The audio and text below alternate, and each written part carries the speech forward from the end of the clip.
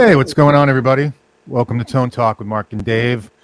It's episode 141, and we've got Kevin Proctor from Iconic Guitars. Kevin, how are you? All right, Mark, you got stuff going on with your mic. I do? Yeah, we're hearing a little fluttering in the path now, like a digital fluttering. Oh, wait, maybe it was Kevin. I think it's Kevin. It's not me. I hear it. I also hear it because we can't hear Kevin now. And now we can't hear you. If that's your computer, go back to your phone and turn that off. All right, we're starting off good at Tone Talk today. All right. Well, hi, guys. Hey, what's going on, everybody? Kevin, why don't you... No, you got no voice. It was working right before I hit the live button. I will say that. We were all talking fine. So, guys, I don't know what happened, but in the meantime, since Kevin can't speak, I thought I'd show you something we mentioned on the show the other day when we had Ron from RJM on the show, and he talked about his new little mixer box. I thought I'd show it to you in the meantime while we're waiting for our technical difficulties. So here is Ron's little mixer box. So it's a full stereo mixer in a little tiny Hammond style box. I like that. Wait, how does it? Oh yeah. I just like the labeling on it. It's like cool. Yeah. And I just thought I'd show it. It's really useful and really cool for pedal boards and or racks or things or various things that you want to put in parallel. So go out and buy it. And they're not a sponsor of the show, but we like Ron. Let's see if I can hear Kevin now. And meanwhile, we could talk about Sweetwater and fixed pedal boards. And while we're waiting, our sponsor, Sweetwater, below in the videos, we have a little link to buy stuff. If you're going to buy stuff from Sweetwater, go buy it there. If you're going to buy that new Jakey Lee 20 amp, go buy it there with our link. Yeah, we'll talk about that soon. The show will get a little kickback, and you help us out a lot. And on top of that, fixed pedal boards also. Fixedpedalboards.com for all your little pedal board accessory needs. And there you have it. Go there. Covered it. Thanks for doing my job. I like it. And not to mention, please subscribe, people. Subscribe to the dang show so you know when we're doing a show. It's helpful. You get a little reminder. It pops up and says, "Hey, there's a Tone Talk tonight." All right, I think I'm in. You're in. Now I got to unmute this guy. Okay. Can you hear us all right? Everything good? Yeah, now I can hear you. I don't know what happened. As soon as we went live, my audio went away. Yeah, that's weird. Bizarre. All right. Well, you're back. And it's Kevin Proctor from Iconic Guitars. And not as good of a camera on this one, but hey, at least you can talk. That's all right. But you can talk. Yes. So, go ahead, Mark. Now start the show again. All right. Should I just... I'm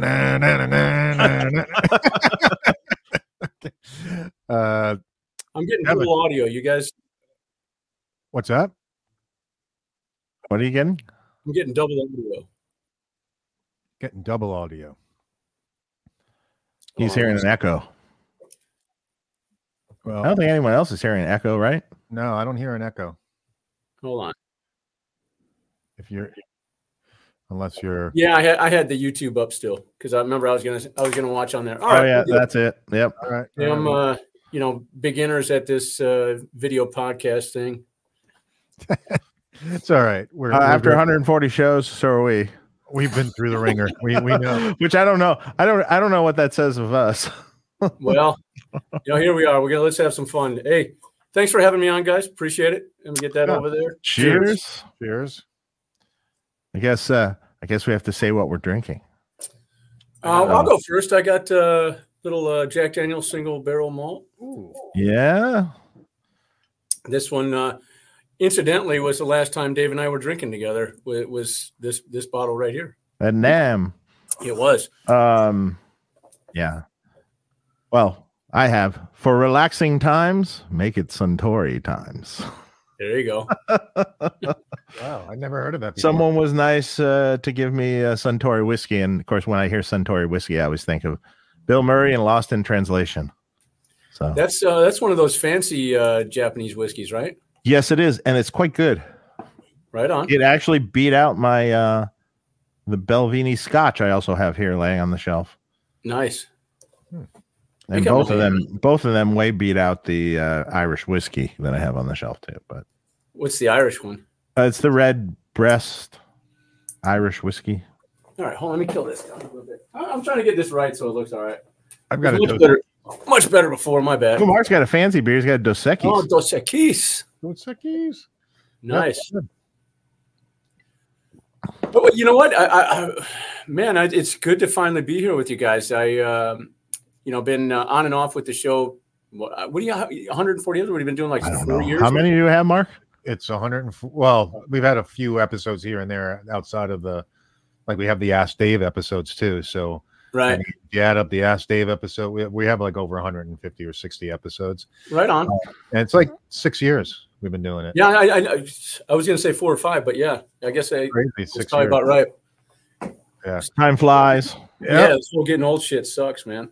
It does. It really does. Like 20 years just flew by. I'm like moving my son out. And it's just crazy. I'm like, wow. What are you going to do now? No one's in the house. What's the movie with Terry Bradshaw where he gets the naked room? It's kind of like the studio, everybody just hangs out in their nakedness. His kid comes over, and I can't remember what the hell the movie is, but kid comes over, he's like, Dad, why don't you have any clothes? Well, you're in my naked room. I didn't ask you to come home. Right? Go back to your place. I didn't see that movie, but I'm just guessing that would be the comment. Oh, yeah. That's hysterical. If you don't like it, go back. I don't know what we're going to do. Whatever the hell you want. That's probably what you're going to do. Yeah, pretty much. Yeah, maybe a lot of drinking. Is that your last one at home? Yeah. Yeah, empty nesters. So sweet. I've been empty for a while. Mostly. Oh, you have? Yeah, we get transients every now and then, but whatever.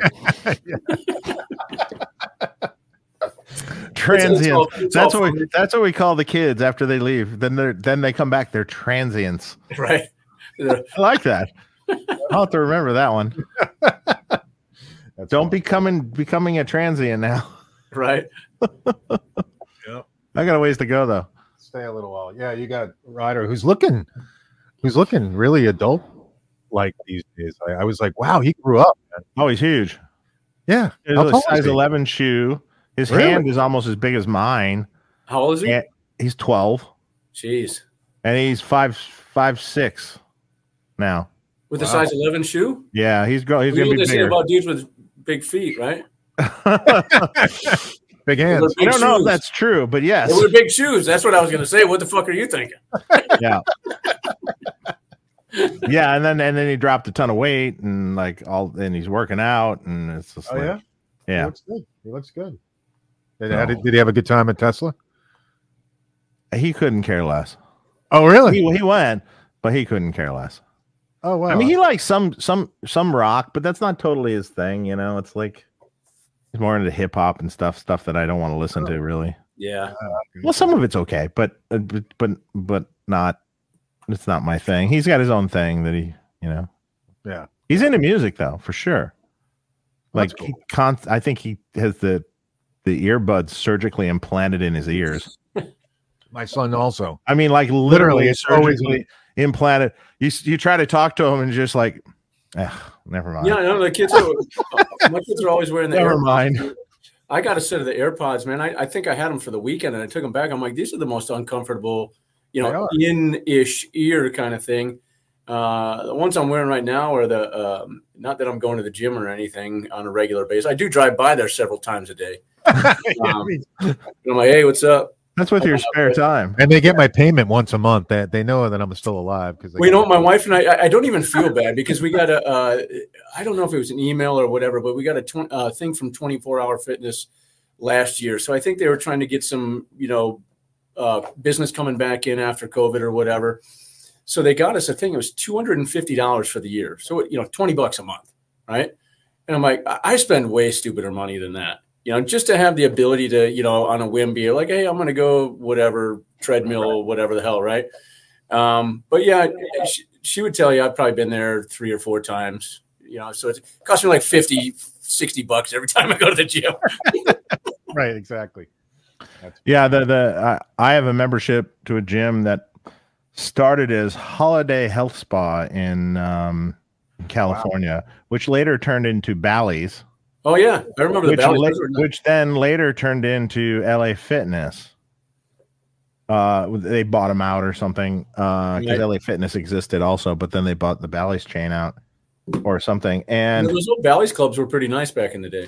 Yeah, and the funny thing is, for years I had another membership to another health gym too, 24-hour fitness, but for years I was like grandfathered in, and they kept charging my card for years and years and years. But wait, it's only $110 a year. Oh wow! Oh, grandfathered in, so that's like $8 less than $10 a month. So I'm like, I'm never canceling this. Screw it. I'll just keep it. Yeah, well, I mean, at that point, honestly, at this time in our life, but now I'm using it again, so it's fine. So, but I look back at all the money that I've spent on shit in my life, especially with relation to the things that I'm into: cars, guitars, motorcycles, shit like that. Oh yeah, I've spent tons more stupid money than that. Like, immeasurably more money on gear. I've got there's literally next to me in a literal heap. There's probably 12 pedals just. I was just about to say, I have a wall of pedals that I bought, each pedal just themselves that I haven't played in a year, pay for a gym membership. But I used to have a bunch, but now we sold a bunch on air. That's right. You don't have any more left, do you? No, I have some, but not no, there's still another box I could go through. Yeah, I'm going to the simple guitar, chord, amplifier. I have right behind me. I don't know if you see under that Mesa is a small box 50. Mm-hmm. That's probably one of the ones that gets a lot of activity. That Metropolis, nothing could be bad said about that Metroplex. But that right behind me, this is one of my favorite amps to crank with this 215 cab, 66 Bassman. Oh yeah, wow! I have one of those. That cab's huge. Through the 15s, it just rattles your pant legs. Just dime the freaking thing and go for it. Wow, so good, cool, awesome. That's sweet. So, tell us, how was everybody's week this week? Dave, I have hard time believing that it's Friday when it's Friday. That's it feels like there should be 2 more days left to work, just because there's that much more stuff to get done. But yeah, it was good. We've had some. We've been ever growing here, so that's a challenging thing to manage. When I think we're 13 people here now at Iconic, and we've got a really great workforce. But one of the things that I try to do with that is understand that, people have things to do outside of work. And I think, that the working from home and COVID really brought that to the forefront for a lot of people. They realized like, hey, there is shit to do outside of going to work. So, I always try to be conscientious. If, we've got guys that have young kids, I didn't get to go to those, whatever plays and shit like that when my kids were young.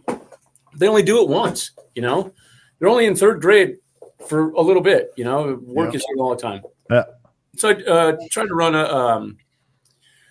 a schedule with everyone that allows them to be present in their home life, because I find that people who are happier in their work life are better mates to their spouse, parents to their children, and when they're happier at home, they're better employees.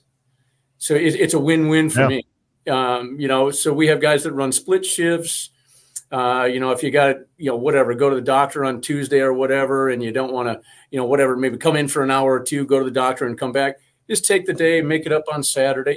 It's a little bit of flexibility like that, I've noticed in the years that I've been running this, that we've had employees, it just really works well for everybody. And the caveat to that is always it should not be a detriment to either one of us, right? It's just like any other relationship kind of thing. If you're the one feeling like you're being taken advantage of, there's going to be some animosity building up there, right? Whether that's a friendship, a marriage, or an employment relationship, right? Yep. We've all seen the disgruntled employee wherever you may be, and they're like, mother son of a, whatever. And but then the thing, like you go into a place like, I don't know if you've been out here, Mark, but Dave will know what I'm talking about. In-N-Out, right? You go into In-N-Out. I've been there. Yeah. Everyone in there always looks happy, It's true. So I'm like, they're working their ass off. I don't know if they have time to be anything but happy. They're with a smile on their face, and that's what I like. Everybody that comes here, you'll hear guys whistling, singing. We've got, one of those big JBL tower, I think it's Eon or whatever the hell it is, like a full on, PA back there with subs and all that. So everyone just, whoever gets here first usually will acquire the Bluetooth connection, and then you get to listen to whatever playlist they're playing. So it could be anything from, 80s pop stuff, In Excess kind of stuff to, Meshuggah, Slayer. I mean, you name it. It's just a vast, country. We're just listening to some, new country a few minutes ago before I came in here, and I'm like, okay, whatever, But yeah, it's not uncommon to have people just whistling around. But I think that's one of the things about being here and working here is that the days just fly by so fast, which is kind of the point. When I get to Friday, I'm like, man, the week's done already. Yeah. Yeah. I understand that. Definitely. My week's been really short. I haven't really done anything. But that's a good week. So you had a crazy week. I mean, I worked Monday, but then I was off Tuesday and Wednesday in Ventura. And then Thursday I went to the factory to test amps. So I did that. Right. And then, which was rough after going from literally, I drove from Ventura straight to the factory. Oh, nice. Well, I dropped my family off, but and tested amps. And then today was like ordering some parts and doing some paperwork and organizing a few things, which sometimes happens where you feel like you've been stuck in front of the computer all day and you haven't ever left. I have those days too. Yeah. And at some point you just go, well, that's it for today. Well, I totally get that. One of the most challenging things through COVID, I think everybody saw, at least in the MI, saw just a huge uptick in business. Sales were just insane. So we were on a I would call a projected trajectory of becoming more known in popularity and sales and all that, just through the things that we were working on. And then COVID hit and it just kind of went buck wild. I mean, for everybody, right? Everybody, yeah. And I would spend probably 6 or 7 hours of my day just canvassing the world for tuners. And I mean, you name it. Find the parts. I need the parts. It was literally just, trying to find anybody who had anything, all the way down to, paying freaking list price for something off of Reverb just so I could ship a guitar because, my accountant and I would go through and we're going through accounts receivable and she's going, man, why do we have so much in accounts receivable? I go, well, these 10 guitars need this and these need that, and it was smaller strap buttons, things like that, just really small things that were keeping kind of the whole program from moving. I think you guys experienced some of that too, Dave. Yeah, and if you have to buy it retail to finish it, so what? Yeah. Okay, so yeah, you make $40 less or something, $30 less on or whatever it is you're buying. You make a little bit less in the profit, but at least you shipped it. Right. And I mean, this as well as I do that, there's just not that much margin in what we're doing anyway. We're relying on moving a good bit of product. So yeah, at that point, $20-$30 to free up, a bunch of, stuff that's sitting in account receivable. It was challenging. And I'd like to say it's better, but it's not really. Yeah, it's still a waiting game on parts. Yep. Godot parts, Floyd Rose parts. Right now, I just put in a big Godot order, and to get like we use the SD91s, like the old Clusen style tuners. I just think they're the best of the. I've tried them all, and they're we use their staggered ones. And the locking ones, or no, just on our vintage modern stuff. I just do regular old ones, but we do use the locking ones from time to time. They are great. They're great tuners. So absolutely, I 100% agree. The actual gear mechanism super smooth, no binding as a general rule. Blah blah blah. But and I'll usually order them 200 to 300 sets at a time. It's 8 months to get those. Yeah, and put your orders in way ahead of time. Yeah, well, yeah, I'm literally ordering for 24 right now. Mm-hmm. I just put in a big order for 24. Same thing. You and I have talked about the Floyd Rose stuff. There were problems getting them, right? It's always a problem getting them. And even before COVID, it's always been sort of a problem. Really? Yeah, but I will give this to Andy. That there were some things happen that were beyond his control. Yeah. And outside of his. Which shouldn't have happened, outside of his, knowledge scope on the product. Not to get into, all that, but we had a metric shit ton of guitars sitting here waiting to ship, and still do. I've got probably, 400 something guitar. Trems sitting in a PO waiting for them. We just got the first 80 of that. Yeah. So here again, guitars sitting there, bodies cut, painted. Running out of room to store them. Makes you just want to do hardtails. I was going to say. You can generally get some hardtail plate. Oh, yeah. Yeah. But yeah, it's... Don't even have it made. Is there still a lot of demand for Floyd Rose guitars? We do an awful lot of them, yeah. Yeah. Sure. I figured. We're doing a bunch of 7 strings right now with them. So yeah, I don't know that there is a there are variants. I think that people have taken some of the little things that tick us all off about some of the original Floyd design that AP still brings out. Like Hand Tug's making a really good one. Even the Godot Floyd is really nice. But I've been the Godot Floyd is probably better. It's not probably better, Dave. It is. It is better. It is better. I have one on my Ibanez, and it's but it doesn't say Floyd Rose on it. But the base plate is a little bit different. So on our bodies, especially if it were a surface mount, that's great. I could use the Godot one as a replacement.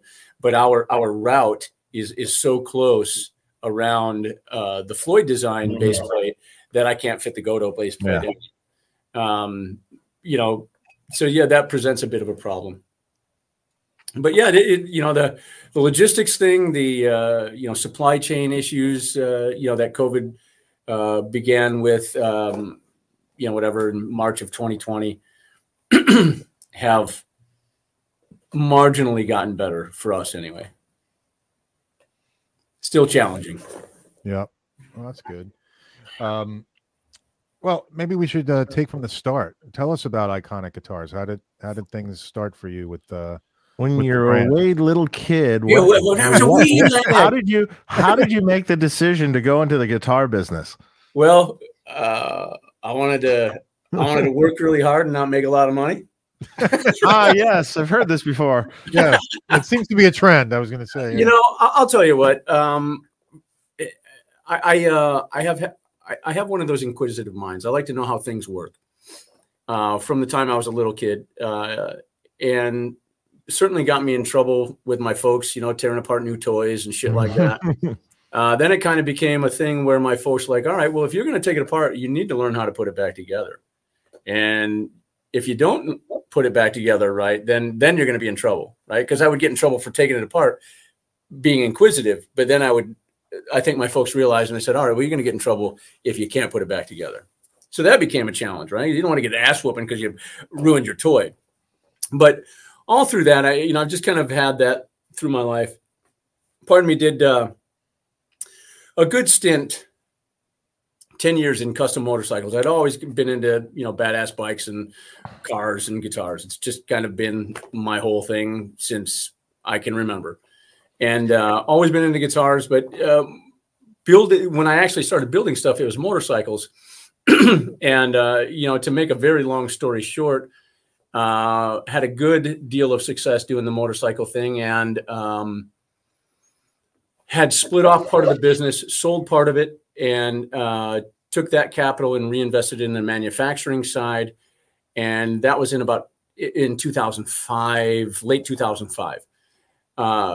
Went into an engineering capsule, if you will, to make completed motorcycles. We did testing with the California Air Resource Board, submitted ungodly documents to the National Highway Traffic Safety Administration so that I could get a 17-digit VIN. Full fab shop. It was a really, really cool operation. Wow. But while we were doing that, and I was loading loads of cash into that, we moved into 2007. And I think, as we all know, the real estate market crashed, the economy went to crap. And come to find out, the product that I was building, very expensive high-end motorcycles, were no longer being purchased because nobody had any freaking money.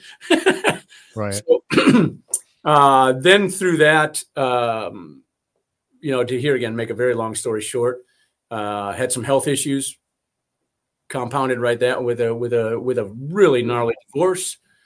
And I found myself couching it at a buddy of mine's place. God love him for taking me in. But my daughter called me and said, "Hey, Dad, our dog is not doing well. Can you stop by after work?" So I went over there. I happened to look into the spare bedroom and see under the bed a couple of my guitars that were in there.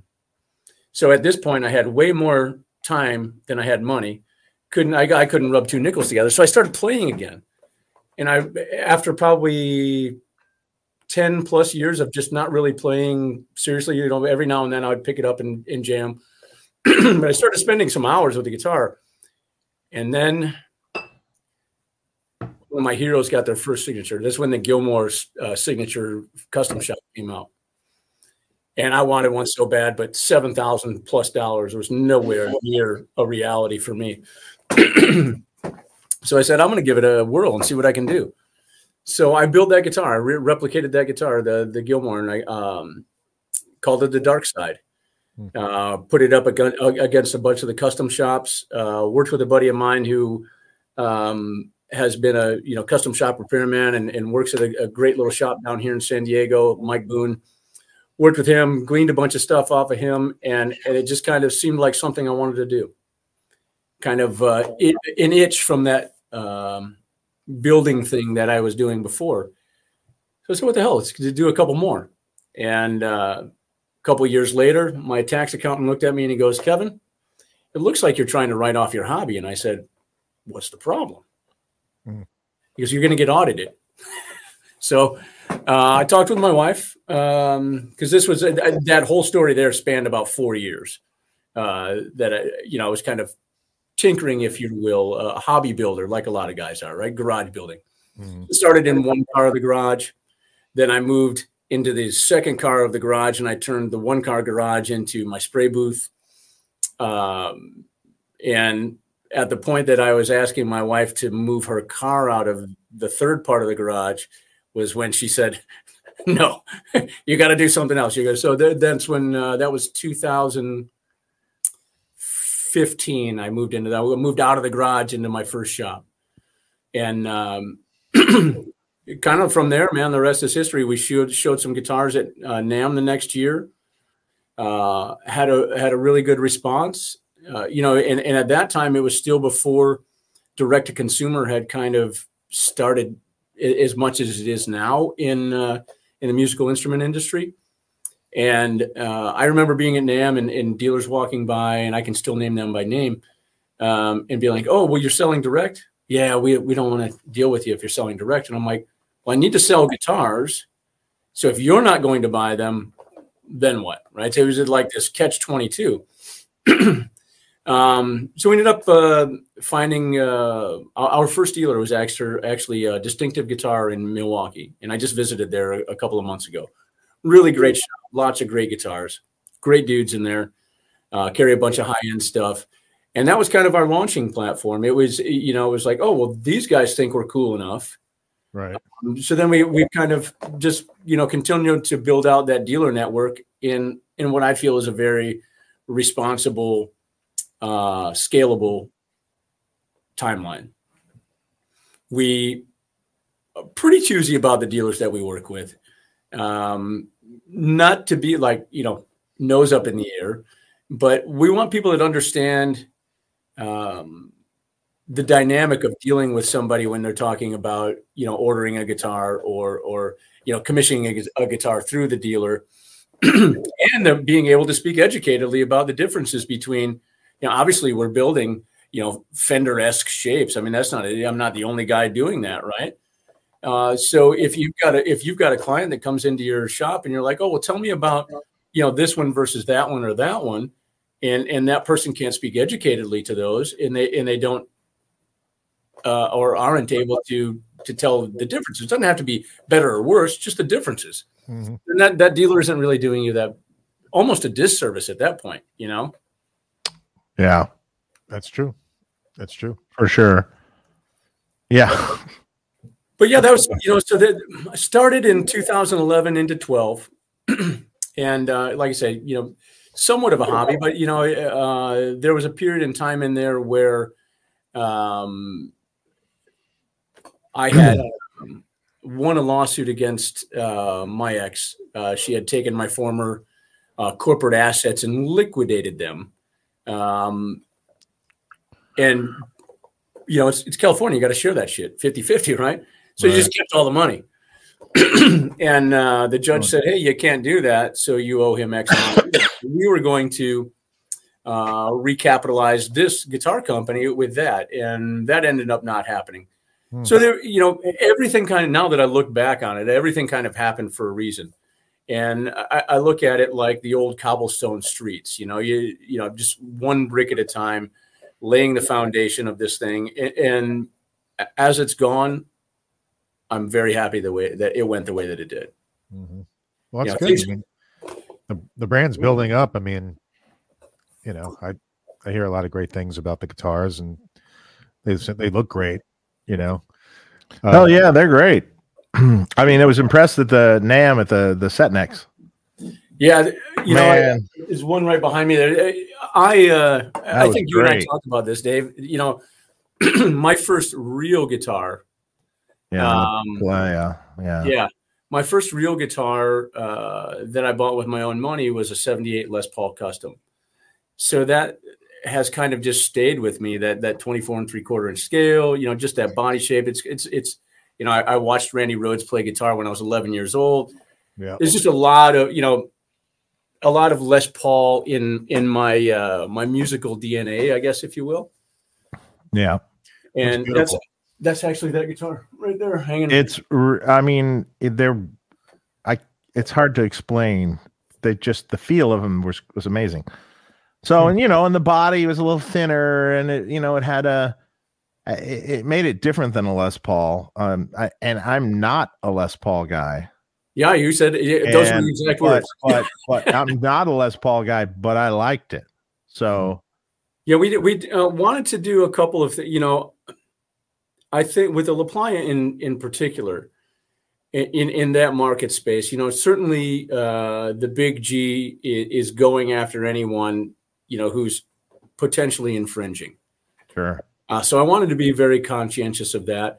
I don't have the money to fight it, and that's really, when you get into court, it really is that who's got the most money to keep paying their lawyers to keep pushing this thing on. They count on that. Yeah, absolutely. Yeah, you're never going to win that battle. So for me, there was that, but that wasn't the real, motive in building the guitar. I wanted to do something that, it's kind of like how all the guitars in the line that we do are. I wanted to do something that just brought out the inspiration that I've been able to have over the years of my life from enjoying these instruments, whether it was somebody else playing them or me. Right. We've all got our guitar heroes, you guys just, Jakey Lee's, just brought out that amp, all of these people who have been prominent guitar playing figures in my life have inspired the things that I do, right? Whether it's conscientiously or subconsciously, I everything that I do is kind of in a tribute to all of that, right? Yeah. And certainly, I mean, gosh, we could run down the list of, Les Paul players, but, I think we're all familiar enough with them to know. But I wanted to do something that said, this definitely harkens to that. But some of the things that piss us off about Les Pauls have been taken care of, and it was really, I think I was talking to Dave about this at NAMM. It was really, I don't get a lot of time to just sit and play guitar anymore by the time the day is done. But I have, if you remember back when the original, like I think it was 2010, the Slash AFD Les Paul custom shops came out with kind of like the kind of honey top on them and whatnot. So I had one of those at the house. And I was sitting when I was playing, I was playing through a modeler, and I'm not that familiar with it. So I'm fiddly farting with the buttons. And then I found that I was, rather than just plugging into the amp that I like and dialing it in and playing, I was fucking around with the buttons more. But every time I would let my hands off of the guitar to reach up on the table to mess with I was actually playing through a head rush. The guitar was unbalanced and unwieldy. Like it wanted to fall off my lap. Mm-hmm. And then after an hour of sitting there, I'm like, I can't feel my fucking toes. Like my femoral artery was being mashed so hard by the straightness of the body. So, and I know we talked about this, Dave, we put a little bit of a leg contour in there. Yeah. I don't know any guitar player who goes in woodsheds standing up. Now, if I'm playing live or whatever, there you go. Just that little bit of a curve there, just, oh my goodness. It is, and then obviously, hey, let's just be honest with the belly carve, right? Right. Yeah, we could all use that. Yeah. And then, we brought over our Evo heel from our Super Shredder guitars on the Strat style is adapted into the heel there. Really, really great access to the upper fret area. Yeah. So certainly the visual aesthetic, it gives you that familiar feeling, but the waistline is moved. There's a lot of geometry in there that makes scientific sense. I mean, that's gorgeous. It's great, Mark. It really is great. Yeah, and I especially like the neck where you got the truss rod adjustment. Easy access truss rod, like my guitars too. Yeah. That's a must for me. That is an gotta have it.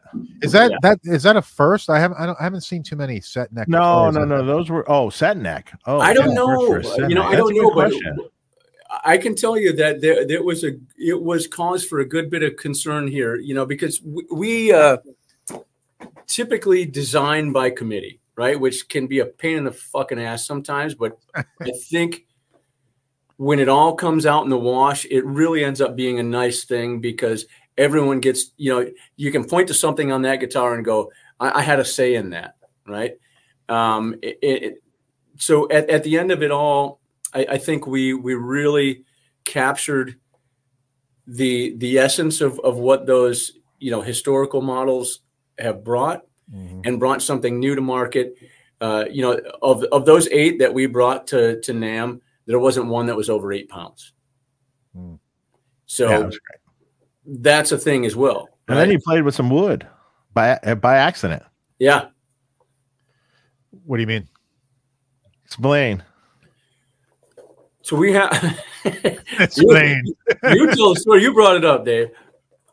Well, I can't remember exactly, but essentially you were saying, so when you made the prototype, you didn't want to, waste a blank of big mahogany or something, right? Just to do the contours and see everything. So I'll let you finish. So Dave picks up the prototype and he starts playing. He's like, this guitar is fucking badass.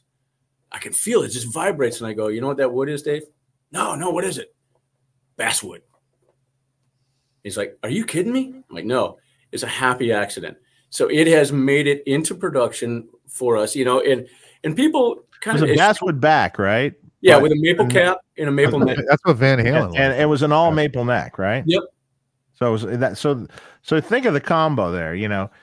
So I mean, basswood with a maple cap is always pretty good anyway. Yep. The maple cap gives you that you know, that snap and that punch. Yeah, very much like that. But but generally on the set neck, you wouldn't generally have a maple neck. Right, true. You know. Yep. And man, that particular guitar, man, just that rang. That just it was you just hit the strings and they would you could go to lunch, come back, and they'd still be ringing. Sustain. The sustain. Yeah, no, it really was a happy action, and I'm proud to say that I was so impressed. And then after our conversation, I'm like, damn the torpedoes, man. We're going full bore with these things. They're just too good to not. Yeah. You can feel the guitar in your body when it's up against you, and you know you play like a G7 or something like that. That thing just, you can feel it, and like Dave said, it just has sustain, note clarity. I mean, you name every characteristic that you'd like to see. You know, the bloom is there. It really. When I came into, I'm actually in the demo room right now. When I brought that prototype in here and plugged it in to that small box, it was double humbucker set neck heaven. I mean, those two were just made for each other. I could have probably just left the room and there would have been some guitar amplifier copulation stuff going on, because it was. But like for me to come in here and just sit down and play for 30 or 40 minutes is unheard of. You know, I'll come in here and, you know, it's quiet in here and get out of the shop. Even, you know, in final assembly, still got, you know, noise and racket and music and whatever. Right. So to come in here and actually listen and just let's just close the door and started playing. And I was like, I felt like a kid again. I haven't been that inspired to just sit and riff for a really long time. That's awesome. Yeah. It was pretty cool. That's fantastic. Yeah. I kept coming back to the room, and it wasn't just for his whiskey either. We had good beers too. I was like, man, yeah, I brought like my friend Dennis, who's our sales guy, and I brought Stefan, and I was like, check these out. Yeah, no, we had a good time. No, I'm really thinking of doing that same thing again this year. It was just a good hang, and we had a really bitchin' suite on the 14th floor of the Hilton, and we just maybe I should give you more amps and make it a joint party. Let's fucking do it, dude. I'm in. Yeah, it's not a bad idea, actually. You know, I don't know if you remember, but just like a couple of doors down from where our room was, there was like a little reception hall. Could maybe fit like 50 people in there, 60 maybe, something like that. I was just peering through the windows. But I'm like, that would be where I have a bunch of cocktail tables, you know, maybe, you know, have the hotel hook something up with some drinks or whatnot. But it was so much more conducive to being able to talk to people business wise. Yeah. And just bullshit. I mean, Dave and I BS for fucking hours while we were there, you know, just because it was quiet. And you know, the NAMM floor, even last year and the year before, albeit much smaller shows, it's still pretty loud. You know, it's hard to actually conversate with somebody. And this way, you know, people are like, hey, what room are you in? They just came upstairs and we hung out and right. But we had a good, I mean, it was like 20, 30 people in there almost all the time. Yeah, no, it had a regular amount of people. And I would venture to say we'd have even more. Yeah, totally. Yeah, for sure. Yeah, I'm into something like that for sure.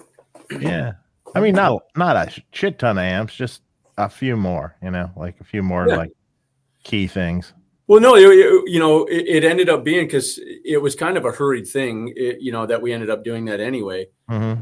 So I grabbed the small box and took it. And then I ended up sitting and doing like an hour and a half long impromptu jam with Peter Nore, and we only had one amp.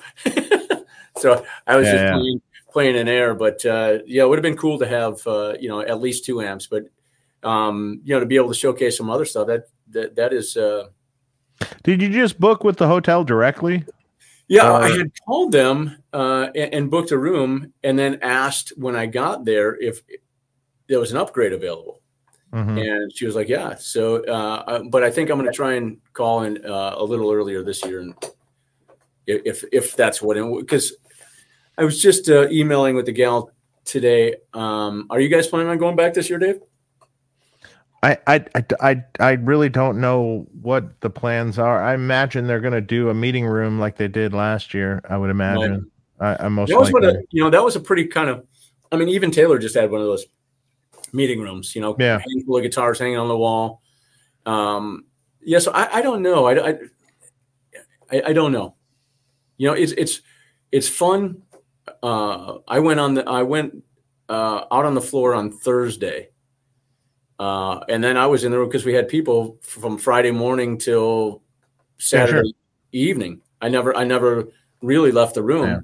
I did truck my ass down to get more beer and water though. And no one ever yelled at you for noise?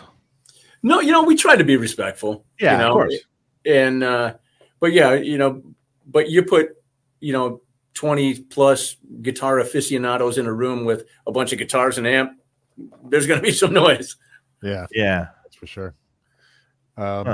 Gives me some thoughts. Got a nice question from Landon Jordan. Shout out to Kevin and Iconic Guitars. Love this dude and his work, and he takes such great care of his artists. Talk to you soon, Kevin. Landon. Thanks, dude. Good to hear from you. Thanks for the super chat. We appreciate that. That's awesome, Landon. Thanks, brother. Yeah. So, Dave, I was meaning to say, you got your launch this week of the Jakey Lee amp. How'd that go? It's like a feeding frenzy. Yeah. You know what? I had to let go. Like I had to pull my finger back from the buy now button pretty hard. You know who to call. Yeah. Don't do that.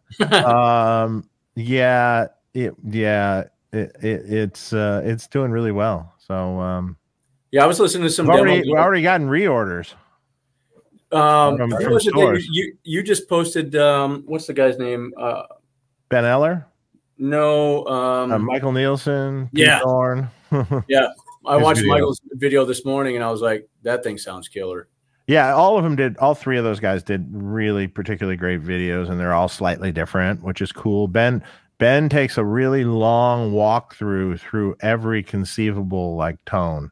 Which Ben did a really nice cool. La Playa video with us too. I like the way Ben does his thing. He's he explained it really well. It's like I was just watching it. I didn't know what he was going to do when and I'm watching it. I'm like going, well, he's really going through from cleanest cleans to AC/DC, then to the next channel, and then to the next thing, and what it all does, and here's how you can use it, and here's the sounds it's for, and right. And he really did a beautiful job of explaining it. See, because even when we did the La Playa video, he's like, "Oh, do you want it?" I'm like, "Dude, just do what you do. I'm not your director. Just you got this. It's not your first rodeo." Yeah, he's a great player. Yeah, I like Ben a lot. Really great dude. Yeah, he's a great dude. And of course, Michael and Pete. Well, they just crushing videos as usual. Always. they're fantastic. It's always a race to see who's going to get the biggest views. Oh, that's right. Yeah, I never look at that. Pete always wins. Does he? Yeah, he always wins. He has more, but he has more subscribers. He has more. Well, no, actually, Ben has more subscribers than Pete. Oh, really? Yeah, Ben has like 400 and.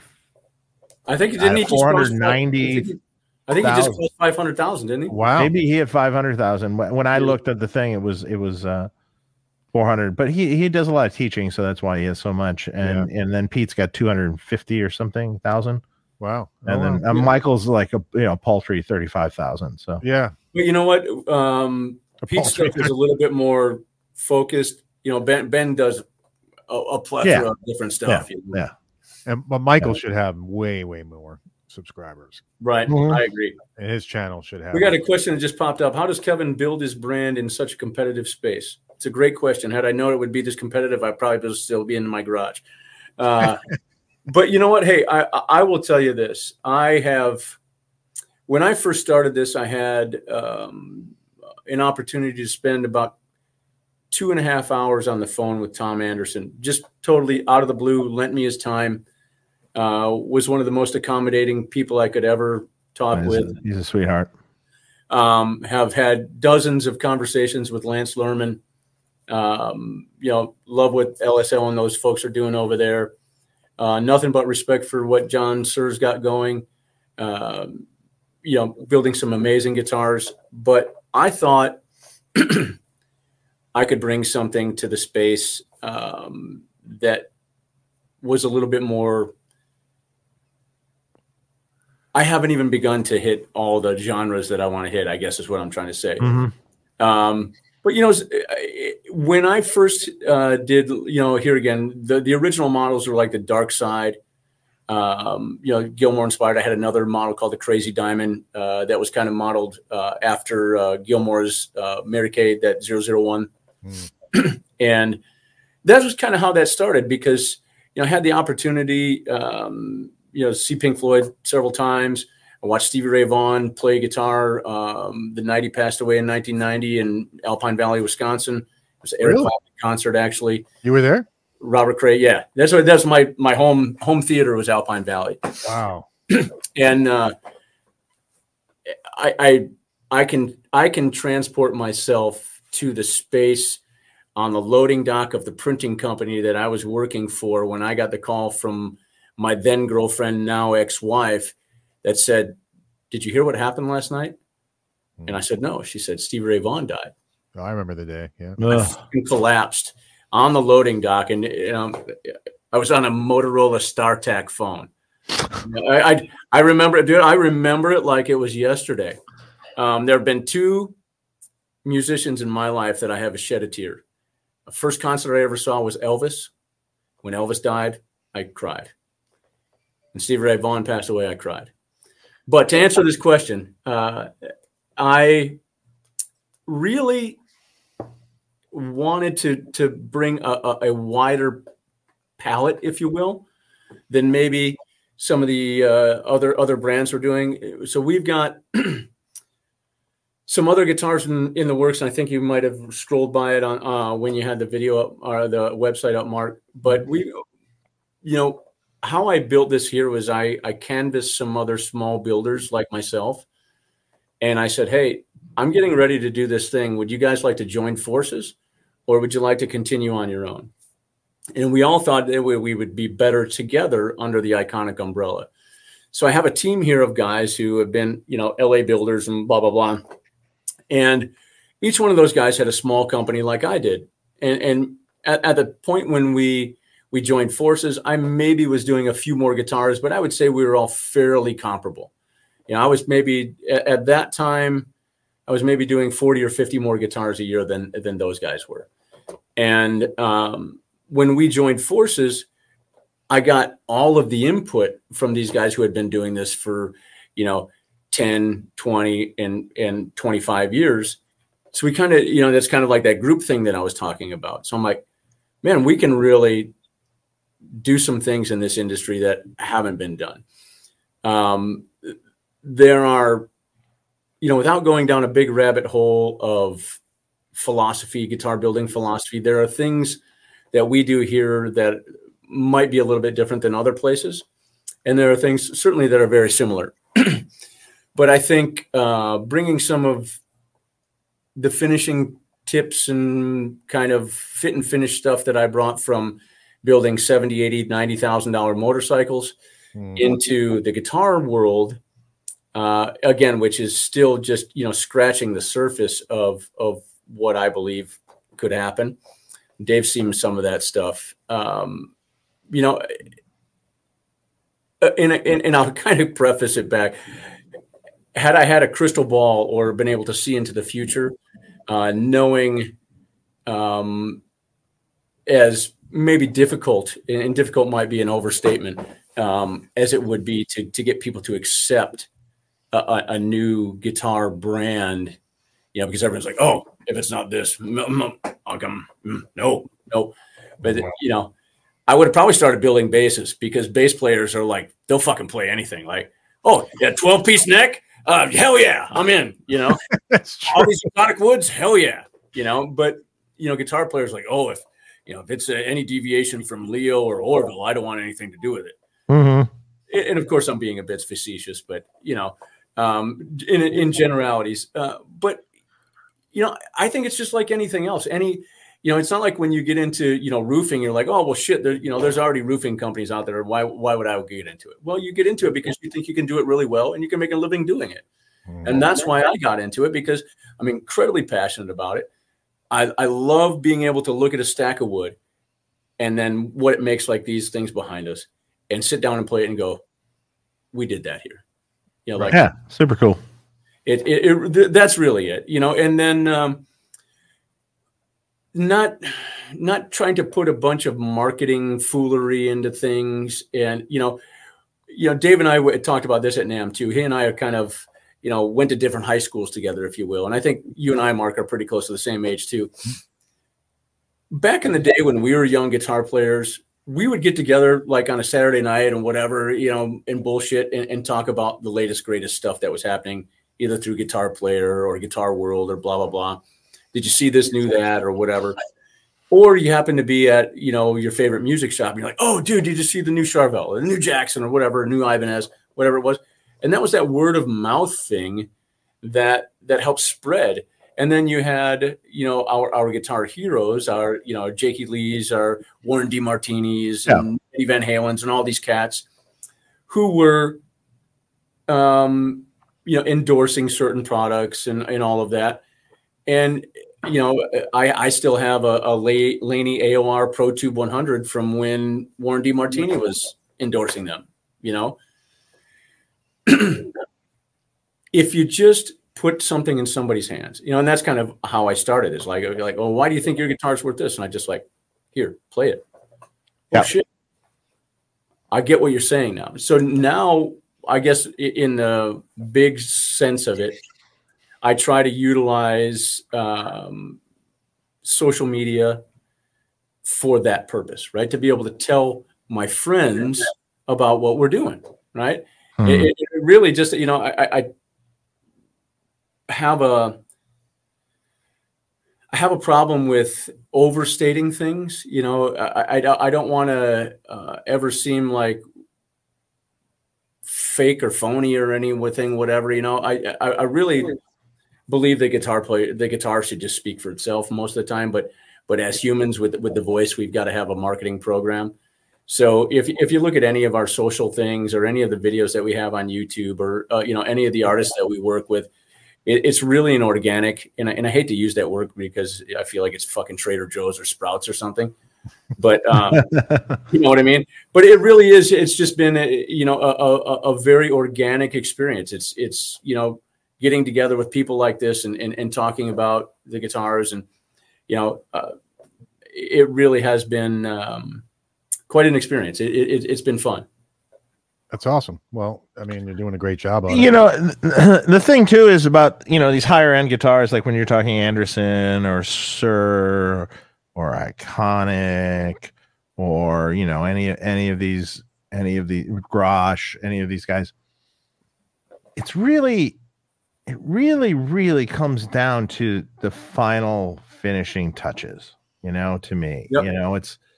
It's like Tyler, you Tyler can just, is another one. Yeah, Tyler too. Sure. Yeah, you can, and probably many more too that I forgot. Right. So please don't. Oh yeah, that list is long. But it's what you're paying for. What you're really paying for is the final touches of the guitar, the fret. Because look, a Strat, right? An alder-bodied Strat with a maple neck or rosewood neck or whatever neck's on it. All these guitars, all these companies, they're not all that different. You know what I mean? Like wood is wood. It can be multi-pieces or less pieces or one piece or two piece or whatever. But kind of wood is wood. It's about who selected that wood. Like, is it a light piece of wood or not? It's about, how the neck was constructed and what truss rod's being used. Sure, it is about that. Mm-hmm. But they're all very similar. But what's not similar is how they finish it. So not only the guitar finish, but the fretwork. So the fretwork's got to be like, for all those brands are immaculate, and and your fretwork, Kevin, is immaculate. It's beautiful. Thank you. It's like glass. It's amazing. We have so it's highly polished. It's just, it feels, you bend the string across it, and even if it's nickel, the standard original frets, not stainless, it feels like glass. And that can be done. And when that's done that well, and the action's just right, and the nut height isn't too high like some people do, and all of that is dialed in just right, man, the guitar is effortless to play. There's that's what sells it. I agree with you 100%, Dave. And there is a literal sweet spot in there, where I can see why, like a company, let's say Fender, right? Fender USA, they're putting out 200 guitars out the door every day, like clockwork. Yeah. Right. I'm grabbing a number. I actually think it's more, but let's just say 200. Sure. All over the world, different climates, blah, blah, blah. And I mean, we are to an extent. I mean, we've got guitars in China, Taiwan, Korea, Japan, the farthest reaches of the world. Mm-hmm. As a matter of fact, man, our Chinese distributor is just killing it right now. They just at NAMM in a couple of weeks after, they had a big order. Then they placed a big order, and then they just called. We had shipped guitars to LA, and then over there, they've already sold through those guitars. And I'm like, goodness gracious, so that we were building some stock, and I think we had 20 or so guitars, that we were trying to build for stock, and they're like, we're out of guitars. We need, so they bought them all. Great problem to have.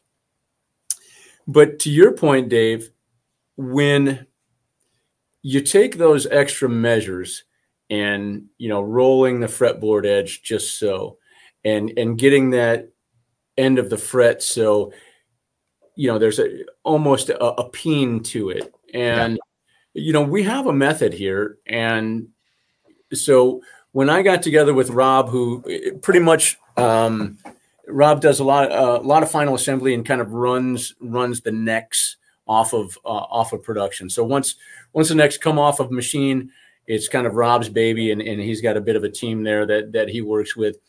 And so we've got a couple of guys doing frets now, but they're pretty much all the same. They're almost unintelligibly different. Yeah. Not different, right? And that was probably one of the biggest compliments that I got from you, Dave, when we were at NAMM was that because I take a lot of pride in the way that guitar feels in your hands, right? Because when I'm sitting down and playing, I can't read whose freaking name is on the headstock, and most of the time I don't give a shit if it plays well and sounds good. Yeah. And you and I both know that, like you were alluding to before, an alder body, maple neck, rosewood board, Strat style guitar is expected to sound like so, right? But what will differentiate you? It's exactly what Dave is talking about. When you get that guitar in your hands, and that neck shape is great. And, that's why we offer a plethora of different radius and neck shapes and nut widths and blah, blah, blah. And have a great sales team that is able to elicit that from the potential buyer, whether that's a dealer or, an individual, being able to put all those things together and then get that into a guitar that when it gets to Dave or it gets to Mark, they go, hell yeah, this is exactly what I wanted. Because here again, even, I have a bunch of different guitars. People are like, oh, you're spoiled, but you own a guitar company. I have Jackson custom shop, I have Gibson custom shop, Fender cut. I just like freaking guitars. Sure. I don't really care whose name is on the headstock when I'm playing it because I can't fucking see it. Right. I just want to enjoy my time playing it. I don't want to fight the guitar. It was one of the things, that I've had conversations with my wife. Why do you need all these guitars? And I'm like, well, okay, this one's double humbuckers. This one's 3 single coils, whatever. This one's tuned to half step. They're all different tools. They're doing different things. And so yeah, that's a hard discussion. I've had that one before too. But you know, then you go, why do you need so many shoes? Well, I see the man caves are both still intact, so obviously it's not too much of a problem. No, it's okay. That's fine. Yeah. Why do you need so many shoes? Yeah. Or exactly my response. I'm like, hey, we won't talk about shoes and purses or guitars, and life will be just grand. Yeah. Yeah. There was a meme that went around a couple of years ago that was it was like, shit, I can't remember exactly how it was worded, but it was like, my worst nightmare is that when I die, my wife will sell my guitars for what I told her I paid for them. Right. Yeah. Yeah, that would be horrible. Man, I've had people hide stuff. Oh, I can. I've had. Thanks, Trevor. Appreciate it, man. Can you send it to my brother's house? Oh, you've had that before too? Oh my God! Over the years, I've had them sent every different direction. Yeah, we just I'm gonna pick it up from him and I sneak it in the house. So we just had a similar experience. We sold the guy a guitar, and then we happened to Shad and I happened to be in a place where he was, and he walked in. He's like, "Hey guys!" He comes walking up, and right away he goes, "Don't tell my wife I bought a new guitar." I'm like, okay. Yeah. I can imagine. I have to tell my family, don't stream any videos because my Wi-Fi is starting to get wonky here. Oh, it's getting weird. Are you doing it on Wi-Fi? Or are you plugged in actually? Internet. That's actually a good point. I actually am plugged in, so that shouldn't really affect it. Shouldn't matter, should it? Yeah, I don't know. I think you guys are kind of getting blotchy. I just wanted to thank Trevor Norse. Kevin, thanks for being on the show. I checked out your site. Beautiful guitars. Thanks, Trevor. Dave and Mark, great seeing you guys. Thank you. Awesome. Chad Spidell and the thing he says, I like golf clubs. Yeah, there you go. There you go. Awesome. So, are you guys on the YouTube thing? Because I only see the questions pop up on the bottom of the screen. Yeah, I see them on the side as the moderator. I see them on the side, yeah. Gotcha. Well, you get them on the bottom because probably the way your computer is or whatever. Yeah, well, hell. Oh, you're streaming on the YouTube one. No, I went to the link that Mark had sent. The link it should be on the right side of your computer. Well, maybe it pops up on the bottom, but maybe it shows different on different size screens. My screen's on the right. Well, yeah, you should see on the right where it says comments, banners, brand. And they changed it, and they've now changed it so I can actually comment. Oh, I saw that the other day. That they had changed it so like when you're on a stream, you can. Oh yeah, I was sign in with your Google account and just you can say whatever. Oh, okay. Before I would have to open up another screen and have to go to the actual broadcast and really? Yeah, I couldn't do this ever until recently. Oh, okay. Oh yeah, I said I just was I went over here. Yep. I send it to my office. Yeah, my office. Yeah, nice. Who was that? I don't have my glasses on. I can't remember where the hell I said them. That's funny. Mark's going to get him a lefty. Yeah, Kevin we talked about this already.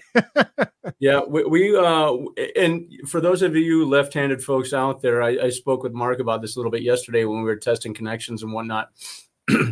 We've actually been doing left-handed guitars for probably Mark's in trouble. 6 years, and probably have done the most left-handed guitars the last 2 years that we've done cumulatively over the whole time. And I was walking the shop and shooting some clear and whatnot today, and there's actually 3 left-handed guitars out there right now. So, Mark, what are you going to sell? Kids. That's what it comes down to. That right now, it's like. Well, no, he's got kids are leaving, right? So I mean. Well, no, he's going to college. So. Oh, all right. Well, this.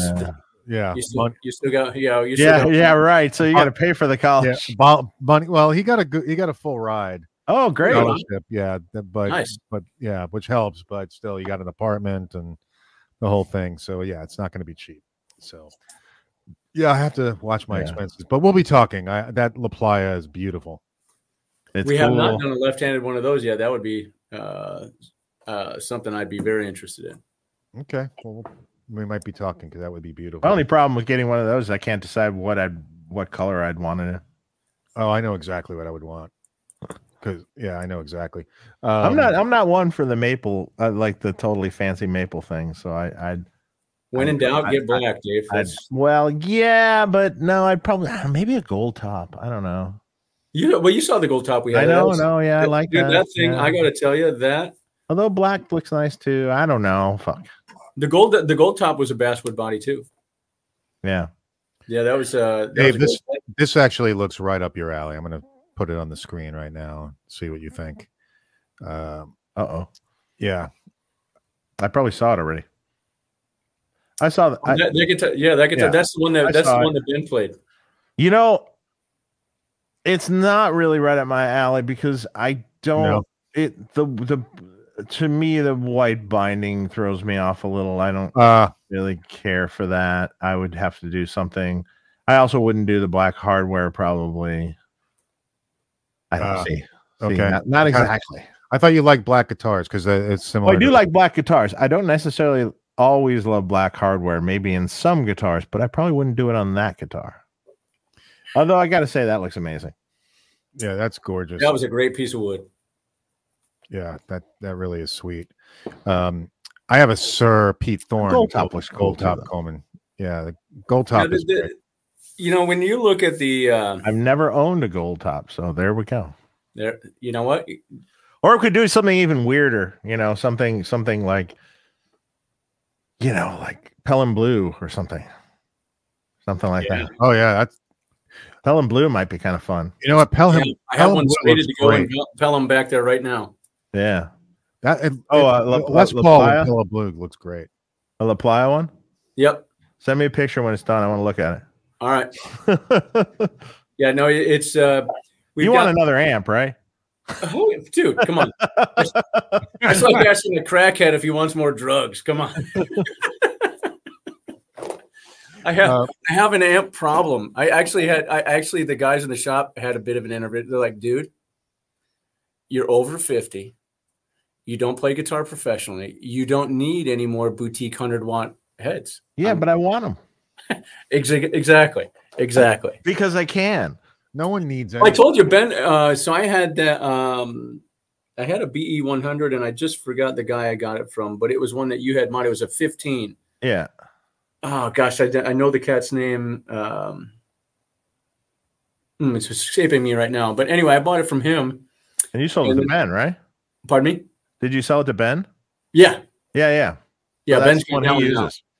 Yeah, he uses that all the time. Yeah. And that was kind of, sadly, it wasn't like the first one to go, but it was the first one of the group of amps that I put up for sale. Ben's like, dude, I want that. Can you tell me about it? So yeah, blah, blah, blah. And then after I sold that one, I had buyer's remorse or seller's remorse. And I'm like, fuck it, I'm not selling anymore. So now they're actually behind this wall here up on a pallet up in the shop. So. Yeah, I understand that. Joe Alba. He needs a JEL 20. He probably does, but that's not a good enough trade value. Oh yeah, you need more. He needs more. He needs a new Steve Stevens 100. Ooh, that's a good one. Yeah. Or something totally custom. Yes. Look at his eyes. Oh yes. Wheels are spinning. Like just make you a bad fucking ass amp. Yeah. 100-watt amp. Oh yeah. Just cuz. GBB well, you know what? Oh, sorry. I got some extra ducats that I think I could set aside for that. Well, we could trade. That's what I'm talking about. I'm not talking about ducats. GVB Junior. Thank you. I appreciate the compliment. He's looking for some parts for his Buxom Betty. Yeah. Yes, we could probably do the missing lower back panel. I'm assuming it was the Buxom Betty combo that you're talking about. We don't technically make it anymore, but I'm sure we could come up with the lower back panel. For sure, and a nameplate. Sure, that shouldn't be an issue. Email me friedmanamps@gmail.com and I can work on getting that for you. I got stuff everywhere. So a lot of times we have, I got like, yeah. You one of these? Yeah, you can sell it to GVB Junior. Well, like I said, that we utilize that small box 50. And as much as I love you, Dave, I'm not like always trying to advertise for you. So it ends up being the backdrop in a lot of guitar photography when Josh is doing that. Yeah. So he's like, "Hey, do you mind if I take that off?" And I'm like, "Dude, it's 2 screws." Yeah, whatever. Wet, dry, wet for EVH tones. Pitch shift into delay or mix parallel. What's most authentic? That's a Dave question for sure. Yeah. It's generally it was mixed parallel. Okay. Not one into the other. All right, there you go. There was a dry in the mixer, and then that stuff was wet, and that was mixed. Cheers. Cheers. Cheers. Amanda, For relaxing times, make it Centauri time. I think I said to Kevin last night we have 99% guys. Well, there's Amanda. There's Amanda. We have Amanda. We have Amanda. Maybe I think there might be another female, but we cheers, Amanda. Thanks for hanging out with us. Yes, thank you. And she's brothers with brothers. She's sister of Ben Coombs. Ben Coombs, who's our moderator on the show. Oh, cool. Right on. Well, I haven't seen tonight, but I hope he's doing well.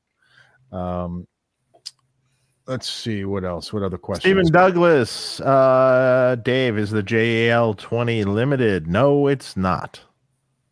So we're gonna make it until you stop buying it. How's that? Which eventually that happens. Eventually you saturate the market, and eventually it slow. It still sells, but it dies off. Right. Demand has to slow down. It's eventually like we sold a metric shitload of the Jerry Cantrell 21 amp. I mean, we sold a ton of those over a course of like 6 years, and then it slowly is starting just to taper off. It tapers off. It's just a natural product life. I mean, normal. Yeah. So a Pelham Blue La Playa for a naked, I'd spit shake on right now. Make it happen. There you go. Get a naked. I love how you're making deals for us. Hey, as long as there's spit shake and we're locking up, it's good to go. That's funny. Dave, what all is in Jason Hook's new rig you built? Get him on the show. You must have saw that from Jason's social media. I saw that on Jason's too. I did not post it. Jason's coming on. I never post any rigs I do. I really should do that. I just I don't have enough time in the day to do that, but I need to actually. I have so many pictures backed up. You guys would be flooded with them. Really? Of rigs that we. You got to get a social media guy. Put out a book. Yeah, I got to get a social. That would be cool guy. as shit to have a book like all the different rigs that you've done over the years. Yeah, probably just do it on social media. Yeah, okay. Instagram probably. So yeah, I actually have that set up. I just need to start posting them on a regular basis. So what's Jason's Hook's rig? So essentially, Jason had me build a rig for him. What's in it? So it's. Let's see. There's several front end pedals. There's a let's see. There was an octave pedal, a compressor, a new Boss compressor pedal. There was a what was the drive? Shoot, I forgot what the drive was, but there was a drive pedal, a boost drive pedal, and there was another pedal too, and that escapes me off the top without finding the actual schematic in the other room here. And then that went into the front of his EVH EL34 head, EL34 EVH Stealth or whatever it is. And he came out of that. Well, in the loop of that was a decimator pedal in a loop, And then he had a DD500 delay in the loop. And he took the preamp signal out, the preamp out of that amplifier, and fed. I'm sorry. There was also he has an Eventide H90 in the rig, and the first half of the H90, because it's really two processors. The first half of the H90 was also in the loop of the amp, which he uses for like harmonies and things. And then, like I said, the preamp out comes out, feeds the other half of the H90 just directly, and that goes to a Mesa Boogie power amp, and he just uses that for pitch detune on outside wet cabinets, so it's 3 cabinet deal. So it was actually deceptively simple, yet also very complicated. And he's using a GCX switching system, right? A GCX for the switcher, and he has also there's a little pedal board out front that has one of the new Boss the larger Space Echo pedal, which sounds awesome. And then he has a little Boss pitch pedal that he uses for these momentary functions that sort of drops in pitch and then wobbles, and it's pretty cool. The pedal board is also on a loop that he kicks in and out. We have been. It was pretty massive sounding. Yeah, it looks good. Yeah, it's got a lot of wires. Well, yeah, it's a lot of wires. Yeah, hundreds of feet of wire. Yeah, I'm looking at it. I'm like, wow, that's why you get paid for it. Let's see, Tim Berry, thank you, love you, man. Had a beer or two, but you guys are great. Thanks for all you do. Dave is a treasure. Okay, awesome. A national treasure. National treasure. Dave for president. Hey, let's be honest. Dave, you're probably going to do better than the last few we've had, so fuck it. Oh, yeah. I say, yeah. BE, or I was going to say BE 100s or Jake E. Lee amps for everybody. You'd be like Oprah giving amps out to everybody. Exactly. Yeah. Amp for you and amp for you and an amp for JJ for you. Steve Stevens for you. So I was trying to get Jake to come on the show for the release of this amp, do another Tone Talk or whatever. And he goes, no, the next time I want to do the show, I want to be able to play on air. Okay. I'm like, and he needs some carpal tunnel surgery or something that he needs to have done. And so he wants to do it after that. So that's good news. Let's see if that happens. Right on. Yeah. Well, the good news and bad news is bad news. You got to have the surgery. Yeah. Good news is but it's pretty minor. Yeah, it's pretty common. And, everyone seems to recover pretty well from that. Yeah, so. Absolutely. Generally, they have use. Then it doesn't hurt anymore. I do see somebody selling the guitars behind me, so I'm going to leave that one where it is right now. Okay. That's not ready for full release yet. It's not a secret. We've been partners with the BC Rich guys for a couple of years. Bill and I are Bill's one of my dearest friends, but it is not my place to share those. They just happen to be stacked in here because I don't have anywhere to put them right now. Okay. There you go. Well, we'll leave it there. Dave, is it possible? They're badass and they're fucking coming. That's cool. Is it possible for you to run the Hotone Ampero 2 both in front and the loop? Yeah. 2 amps in stereo. Yeah. In the loop of 2 amps in stereo.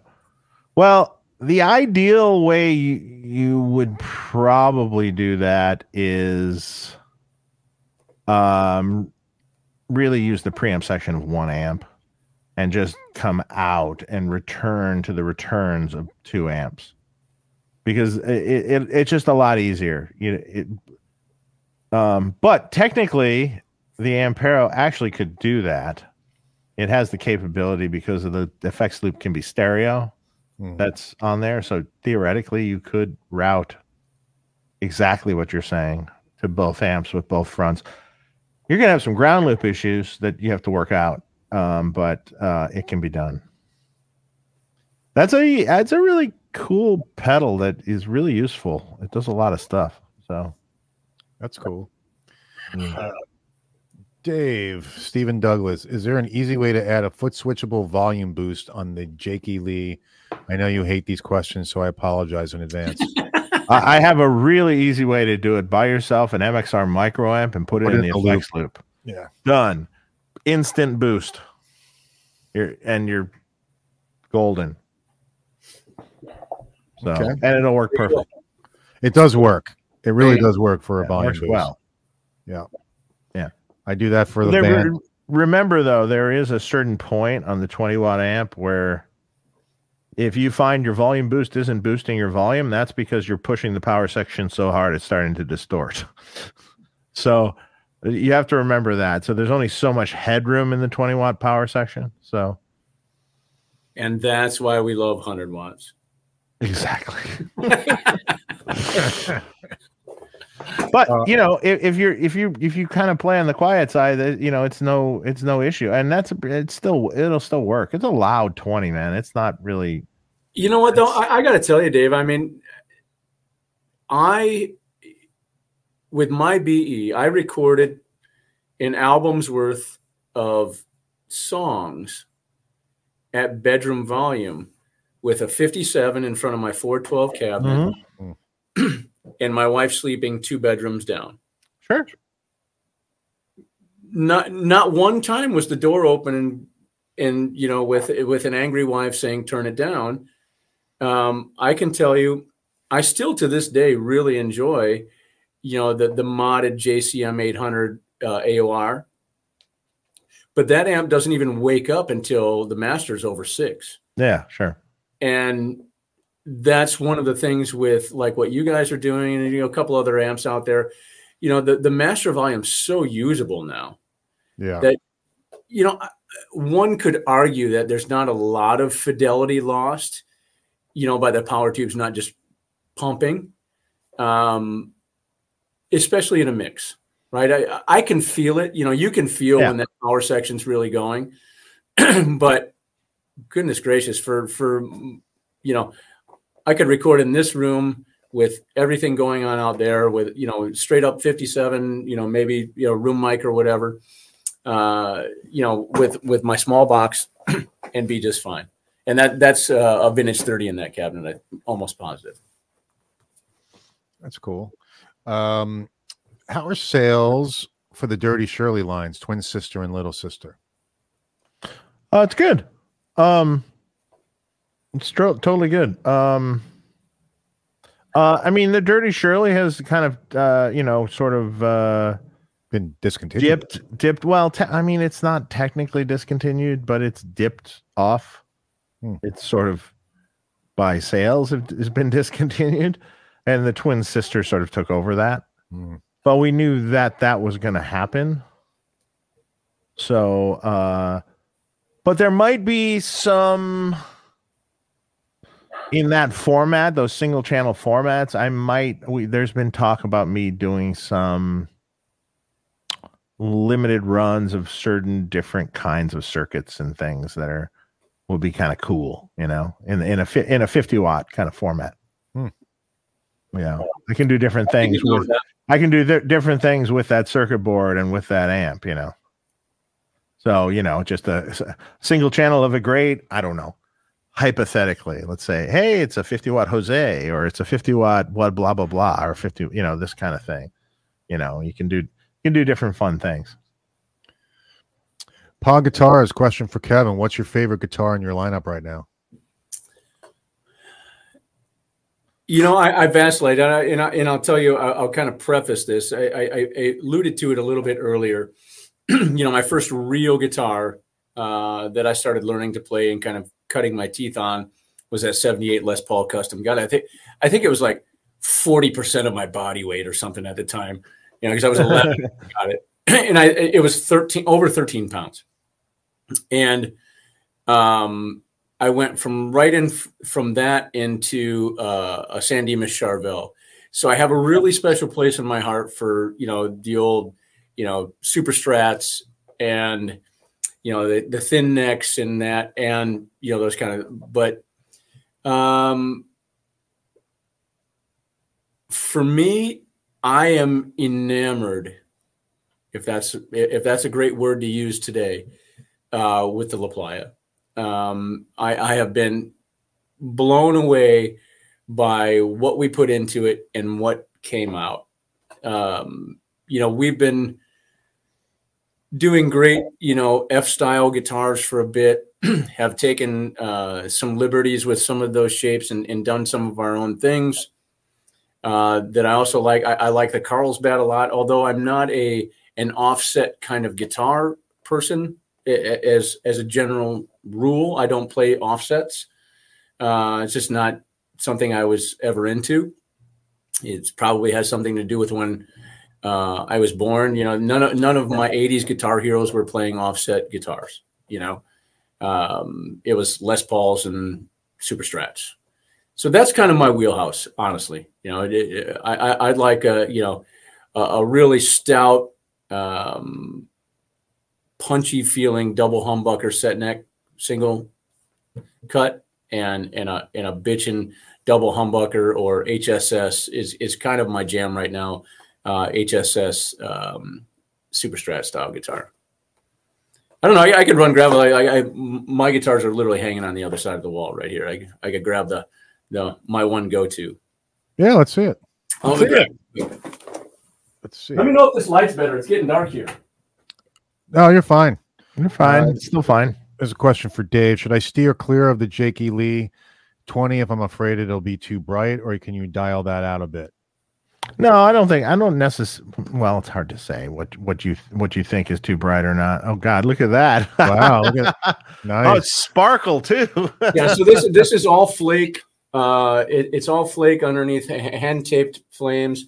I have had the privilege of meeting and working with George Lynch on a few occasions. George has become a friend. Huge inspiration when I was growing up. When Heaven Comes Out, just that, come on. I mean, George was the man in the day, right? So yeah, this has got a killer roasted 5A bird's eye neck. Got our salt pickups in it, a Goto 510. Just a really versatile thing. I mean, you could do the cleanest stratty tones. This pickup is 18 5K with A5 magnets in it. Splits incredibly well.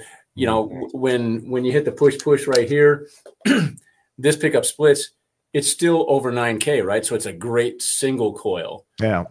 So and it plays well with the these are right about that same number, little bit lower eights, mid eights, and then 9 on the bridge, 9.2 ish. Really makes these play to get well together as a single coil, and then when that is running full humbucker, it's a ripper. That's cool. That looks great. Those are your own pickups? Yeah. These are our Revolution. This is the Revolution Assault HSS set. Like I said, a little bit hotter output on the singles to kind of play well with the hotter humbucker. I love the almost like with the sparkle that kind of reddish orange in the middle there just kind of really pops. Yeah. The crappy camera on my laptop just doesn't do it any justice. But it's still I can see that popping. It's cool. Gorgeous. Yeah. It's super cool. Really nice. Just trying to get the light to bounce off. Sparkle's killing on that. Yeah, so I wouldn't normally go for that finish, but to be honest, with that sparkle like that, it's kind of yeah. Even there is gold flake over the black as well. So it's a you always do the greatest finishes. It's super. Like, it has a lot of depth to it. Yeah. That's awesome. I was going to ask you a question about the getting wood, attaining wood. 5A, 4A, figured getting stuff. harder and harder, just like everything else. Yeah. And more expensive.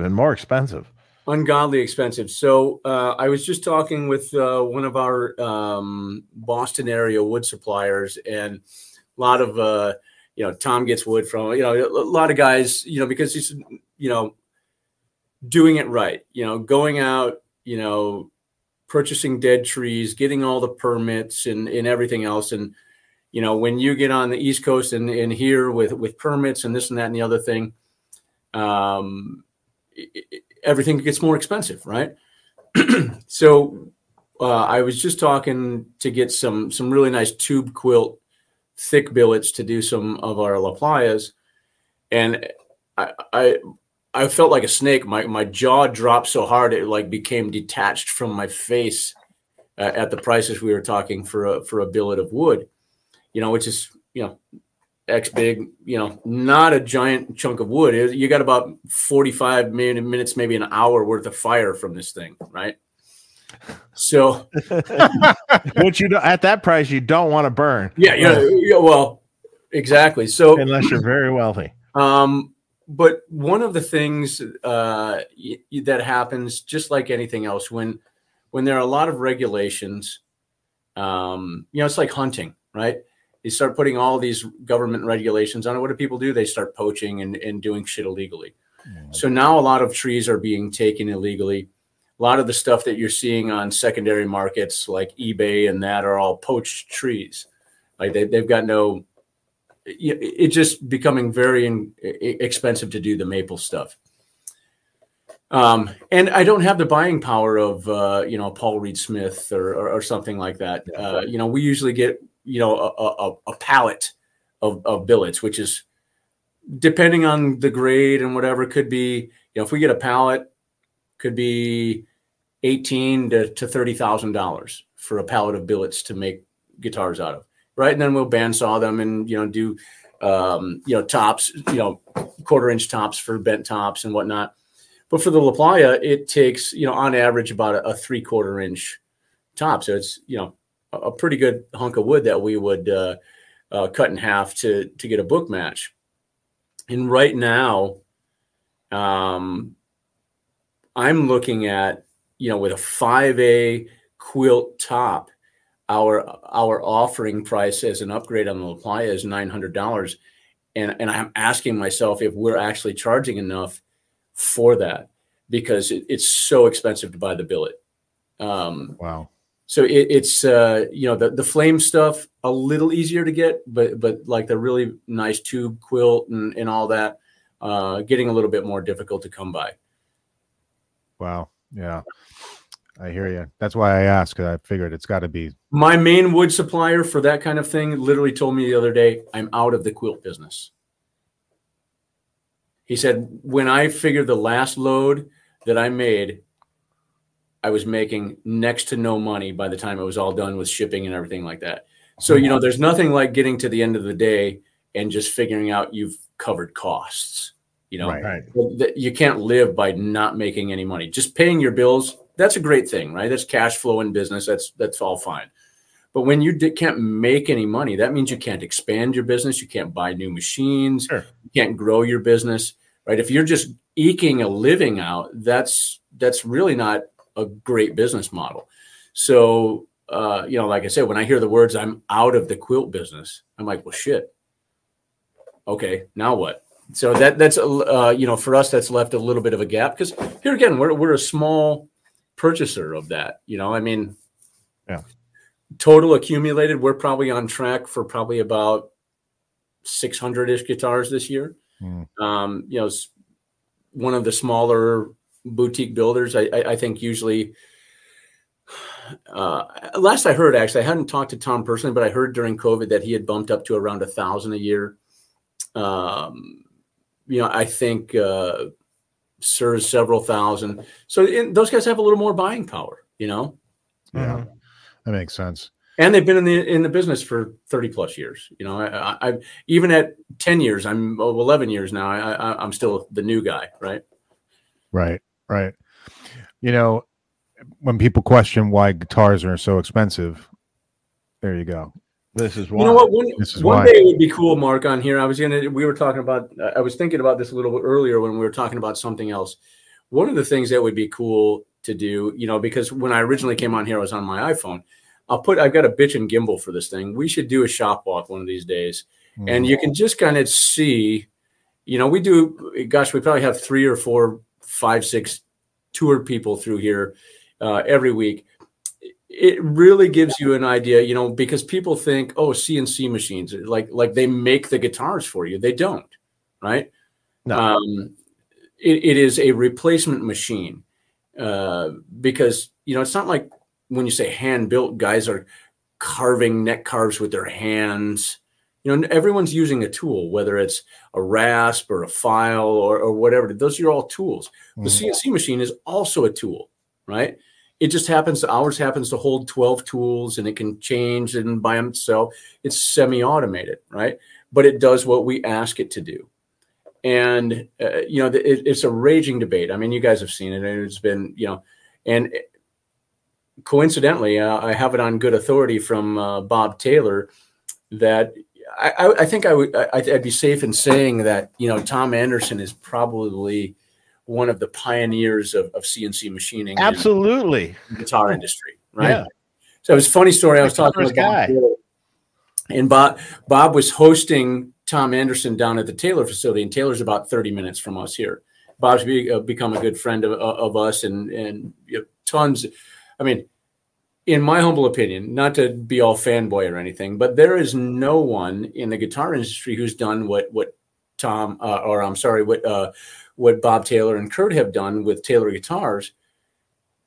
Even I don't know the percentage, but I do know that there is a percentage of investment ownership of PRS, right? So even Paul Reed Smith, arguably the third largest U.S. manufacturer of guitars, does not own 100% of PRS.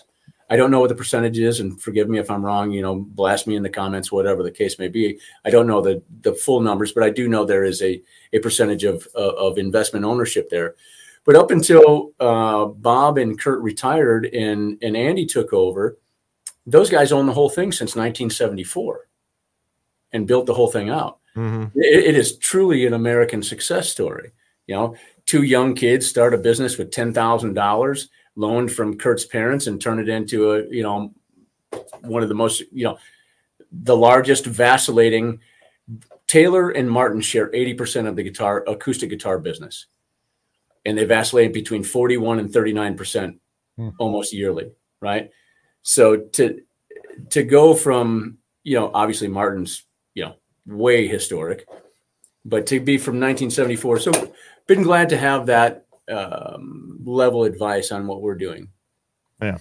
So when we're going through and trying to do what we're doing here, I try to look at what the people before us have done and learn from them, right? And having somebody willing to lend you some knowledge, like a Bob Taylor, Grover Jackson, some of the other people that have been doing this for umpteen years, pioneers in the guitar building industry, has helped us out immensely.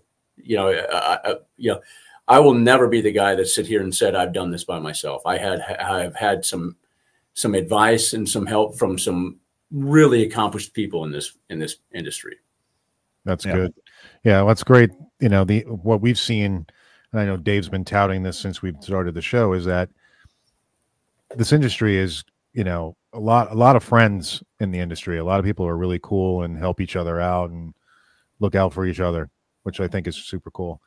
I had a question regarding going back to the wood thing. From a tone perspective, since this is called tone talk, do you think having a full figured piece of maple or a full piece of maple makes a difference if you have a veneer? So where I'm going with this is, you're making these guitars and it's becoming more and more expensive to put these super, figured tops on there. Mm-hmm. Does it make a difference if you put a veneer on there? You had a honestly, I think it does. And Dave and I have had some good conversations. Yeah, but he's saying put a maple top on it. Yeah, like a photo flash. Add a veneer on top of that. A veneer, but not a photo flame, but a veneer. A veneer of real wood, but it's just real thin. So one of the things. So we do that on the bent top stuff, right? So those generally start at a little over a quarter of an inch. And then if we're going to do them on like one of our Solana models where, you've got the arm contour or anything like that, we'll put a kerf in the back so it'll bend and steam it and blah, blah, blah. There's all kinds of things that happen there. So the top is fairly thin, a veneer of sorts, right? But still fairly thick. But to do it on our La Playa, it has to start out at almost 3/4 of an inch thick, because that's the depth of the carve from the flattest part by where the pickups are, right behind my head. That makes sense. That makes right? sense. Yep. And then to get into the recurve like that's the depth that drops. So you need that. Otherwise, you'd see that change in wood. And that's why, here again, like you get an R9 or an R0 or 8 or whatever, and it's got a figured top. Those are significantly more expensive because the top wood is pretty thick. The ideal way to do that would be to do like a maple cap with a very thin veneer. Yeah. That could be vacuum sealed and pressed right onto there. Would there be any tonal difference? Probably. I will tell you that if you want to get into that talk, I don't know how much time. I don't know when the show, right? You have to go, Dave. I'm But good. It's early for me. Yeah, I'm curious what you think of this. For me, I believe that each instrument is the sum of its parts, and that each thing, whether it's neck wood, fretboard wood, fret material, whether they're nickel or stainless, body wood, whether it's a cap body, a two-piece, a multi-lam, whatever, I think each one of those things lends itself to the characteristics that we've all become known. Like swamp ash versus alder on a Strat or a Telly or whatever. I think all those things are valid as a characteristics, but to say that this guitar will do this because of this may be an overstatement sometimes. Well, you don't know really how it's going to come out. You don't. The thing is, I remember everyone gets hung up on certain things. And it like, for instance, like a one-piece body blank. So a one-piece body blank. Grover was telling me, he goes, well, that's really just not good. He goes, the reason a one-piece body blank isn't good is because there's a much greater chance that over time it's going to warp and actually just be unusable at some point. They tend to do this. Yeah. So when we have and we have guys that ask for, I want a one-piece swamp ash, blah blah blah. Right, so we have it. We buy wide stock, but I would 100% agree with that assertion. Yeah. Generally speaking, and I'll tell you one of the things that we started doing maybe 5 years ago. When I'm doing an all maple two-piece neck, so all of our 22 fret necks and 24 fret necks are two-piece, right? So the fretboard and the neck are two separate pieces. Mm-hmm. Whether it's a all maple neck or roasted maple, bird's eye wood, like this one right here on the Tiger Stripe guitar, that's a two-piece neck. Something that I started doing a while ago, and now it's just kind of become the norm for everything we do, is I buy thicker boards. And everyone's seen the videos, tone tapping and all that. And that piece of wood will emit a note, right? It is musical, right? So my theory is this: if I bandsaw off a piece of wood thick enough that I can machine the fretboard out of it, and I take the other piece and we do the machining, we put the truss rod, and, if it happens to be a 7-string or whatever we're doing, carbon fiber reinforcement, whatever. And I put those two pieces back together, they're still the same piece of wood, now with a thin layer of glue in there and putting back together. But if I take two separate pieces of wood, and I take the fretboard from this one and the fretboard for that one, and put them together, and I'm looking for maple characteristics, right? And I'm just talking strictly maple here, whether it's roasted flame, bird's eye, or straight, we only use quarter sawn here, and Dave and I have had long conversations about why I do that. And I can go into that too. We might need more stable. I believe it is, right? So if you take, the grain of wood standing up like this is much stronger than it is like this, right? So if you take, a rectangular piece of wood, it's why beams are set like this and not like this in your house, right? Mm-hmm. They're much stronger like this. So that's the way the grain runs. We only use quarter sawn wood on everything we do here, except for some of the roasted flame. The 5A bird's eye is flat sawn because that's the way the bird's eye show the best, right? So whenever anyone says this is all 100%, it's usually some variation of. But getting back to the next, so if I take a piece of, and I could show you this in the shop, I could run and grab one even if I wanted to, and I tone tap a neck blank, which our guitar neck blanks are 1.3 inches by 20 inches, 28 inches by 4 inches, and I tap that. It has a tone. Some are, half tone, semitone, full tone, different, and you can hear it. So when I cut that fretboard off, do the machining and put it back together, by rights, it should still ring the same, right? The grain structure is still the same. The only thing that we've lost is the kerf of the blade, the width of that blade that we wasted in wood cutting it apart. Well, then you put glue in there. Right. And then we put it back together, but they're still mated, right? So that glue soaks into the wood, and, the glue line's invisible. Mm-hmm. I believe that has more of an impact on just the neck, from the only aspect of my neck is a quarter sawn maple or a roasted flame maple or whatever it is. So from the characteristic that particular wood would lend itself to the overall tonal output that comes out of the jack of your guitar, I believe we're doing that 100% justice there by using the same piece of wood and then putting it back together.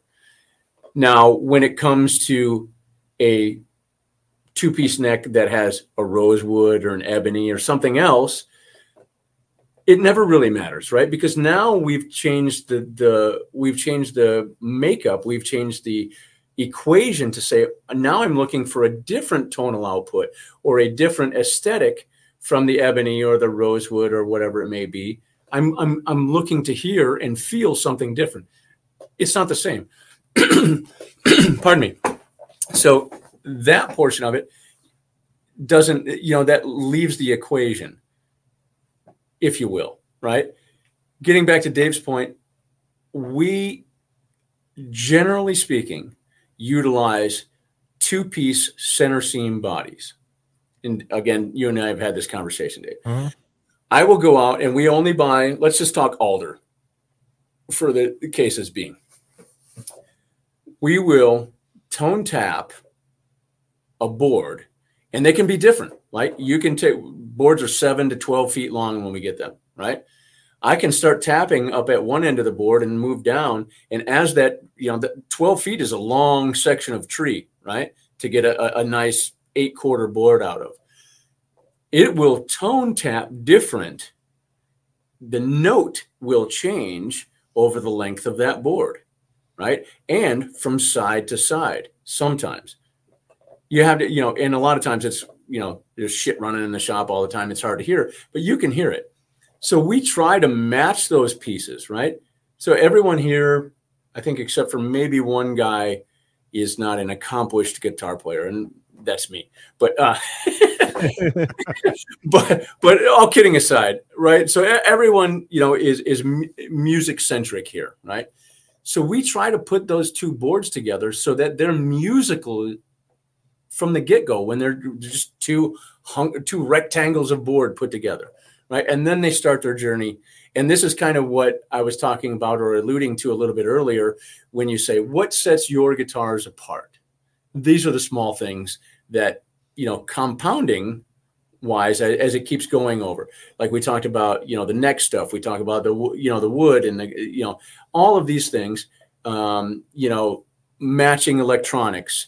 Dave, this with regards to potentiometer values and most pots that you buy have a plus or minus 10% value. Sure. As an industry standard. You start to get into mil spec, and that goes to what, 8%, Dave?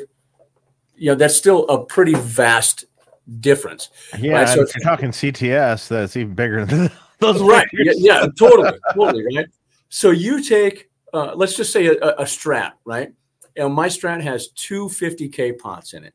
Well, if you take a 250K CTS spot and you check it, it could be 220, 270. If you're lucky. Right?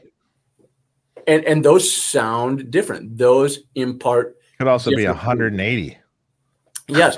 and those, and then you throw the variables, manufacturing tolerances in with capacitors and these types of things. And they're like, oh, well, these pickups are this and that. Well, I can tell you that even two pickups that have the same DC output resistance can sound different. Oh, sure. Right? Absolutely. There are other things at work there. Right? No two preamp tubes sound the same. Exactly. So you can literally in the first slot of your amp, 5 of the same brand and hear distinct differences. Yep. So I can take 2 of the exact same guitars that were just built with all of the same specs and put them, plug them into one of the amps behind me or whatever. And there will be subtle differences.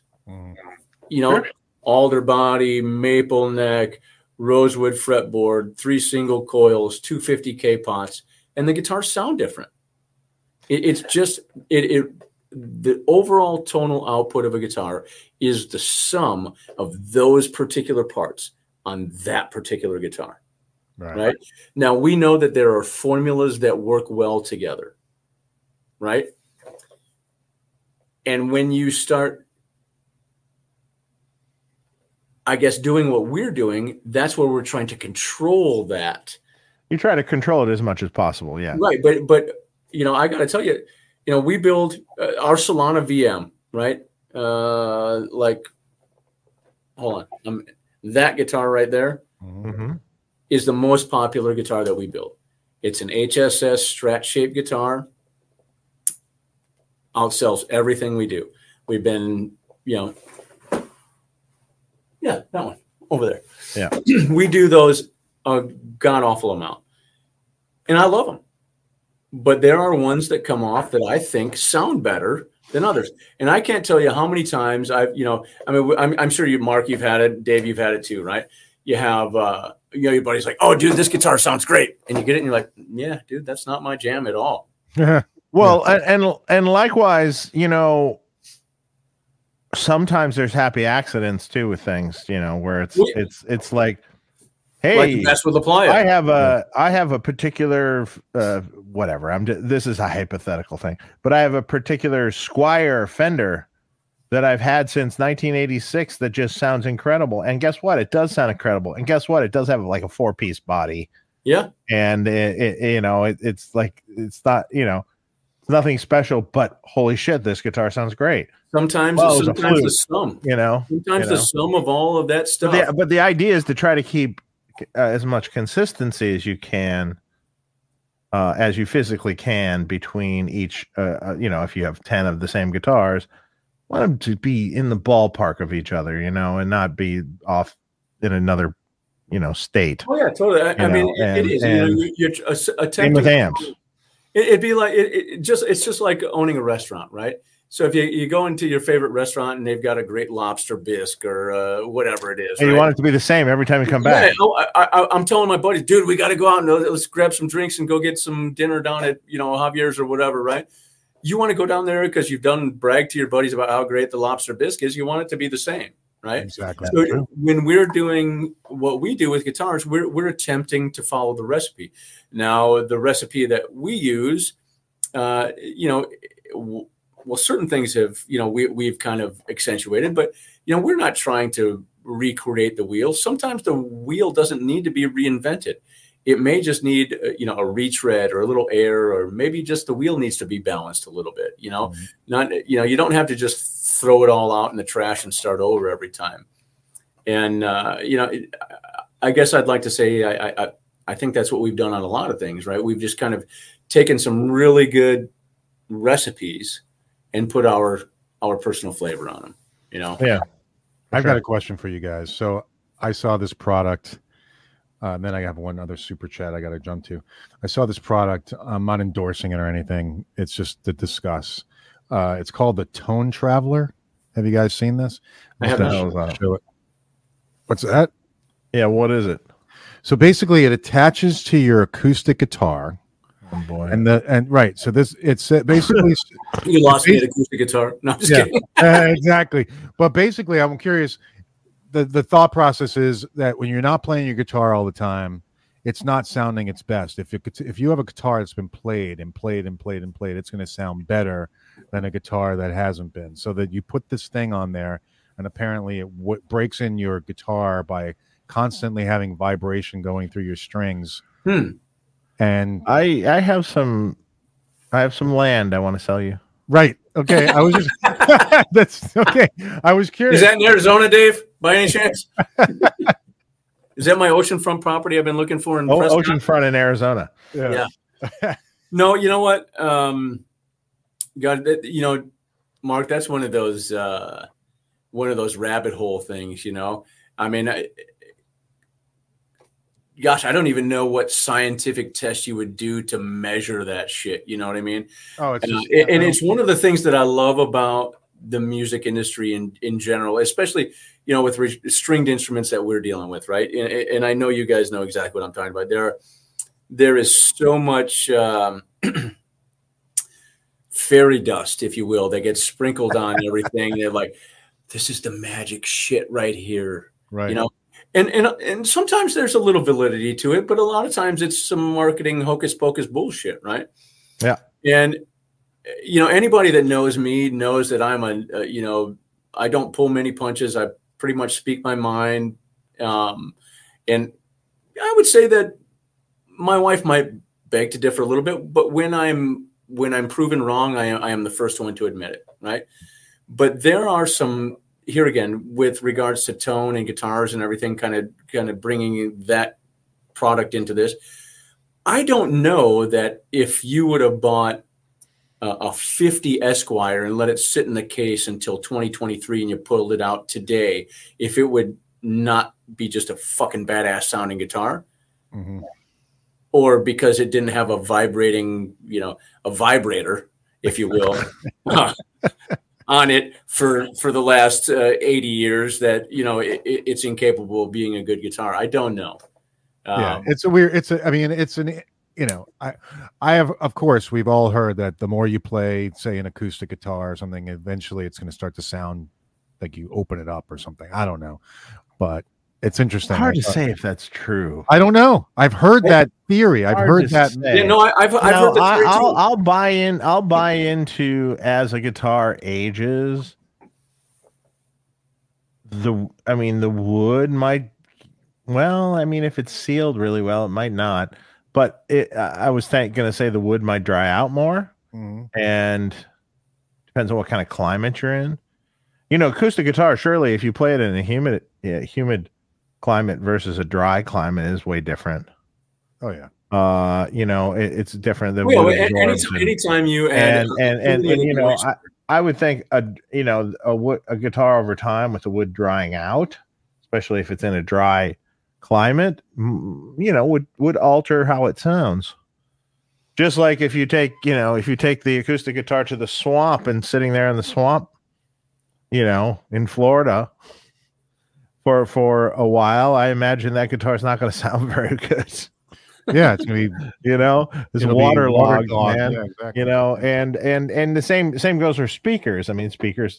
Speakers like are affected by humidity. And, totally. I was into car audio for a long time, Dave, and that's a really great point, right? So a majority of the old speaker cones are all paper, right? They absorb moisture. Sure. And moisture adds weight. So when you're trying to make a speaker excursion and retreat and do this kind of thing, if it's lighter, theoretically speaking, it should be more accurate. Well, it just like finishes. Like I've experimented with stuff before with like a guitar cabinet that's finished with has Tolex, or it's raw. It sounds considerably different. I'm going to go with raw is more lively. It's lively and it resonates differently. Potentially could be for the worse in some respects, but it's definitely different. Just like, I'm sure different finishes on guitars are different too. How thick that finish is going to sound different. If it's nitro versus poly versus Tolex is whatever. A vibration dampening, poly, nitro, all these things are vibration dampening materials. Yeah. Right. And I think Dave and I have talked about this too before. Arguably one of the most popular guitars in the world is the Stratocaster, right? Probably sold more than any other guitar, probably all other guitars combined. I have no empirical evidence. Please don't eviscerate me in the comments. But it seems like there's a lot more, even than Telly's, right? But man, there are a lot of different sounding guitars that look exactly the same. Mm-hmm. You know what I mean? So there is something to that. Something, and here again, I guess I'll go back to it. It's the sum of the parts, right? You take pickup windings, pickup wire type, magnet type, electronic. Oh my God, yeah. I mean, there are so many variables. Everything from, the material, the nut, the tuners, are you pot metal? Are you brass? I mean, there's so much shit, that just 1% here, 1% there, 1% here difference adds up over the sum of it all that makes things different. And that's, I guess for me, that's what I kind of dig about the whole damn thing. You know what I mean? Yeah. It was kind of like when I was telling you about the Basswood La Playa when I came in here. I mean, it's just all of a sudden I wasn't expecting much. So maybe, like when you go to a movie and you're like, yeah, whatever, some chick flick I'm going to with my wife, and you're like, damn, that was a really good movie. Sure. Maybe because my expectations were a little bit lower. I enjoyed it more, but then after a while, then I just realized, no, it really is just a badass sum of parts. And I think Dave alluded to that a little bit earlier because he was quite enamored too. So that's awesome. Nick Mars has got a question for me. Hey, Mark, not to put you on the spot. That's all right. But you got one guitar, one amp, and 3 pedals. Go. Cool. All right. So I've been thinking about this since I saw the question. So BE 100. I would take my EVH Wolfgang guitar, and then I would take the new EVH SD 3000 delay with a reverb pedal and a Buxom boost. Look at that. Friedman's well represented. Yeah. Buxom boost, the EVH delay, and like I have a Keeley reverb that I really like. So I have in the stack right next to me. There's one of those in there. Oh yeah, Keeley reverb. Yeah, I'm probably pretty close to the same. EL34 based.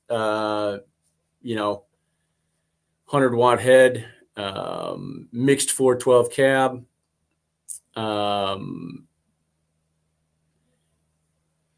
Hell, dude, I'm fine with like I'm a chorus, delay, and reverb guy, and that's it. And I'd be just fine.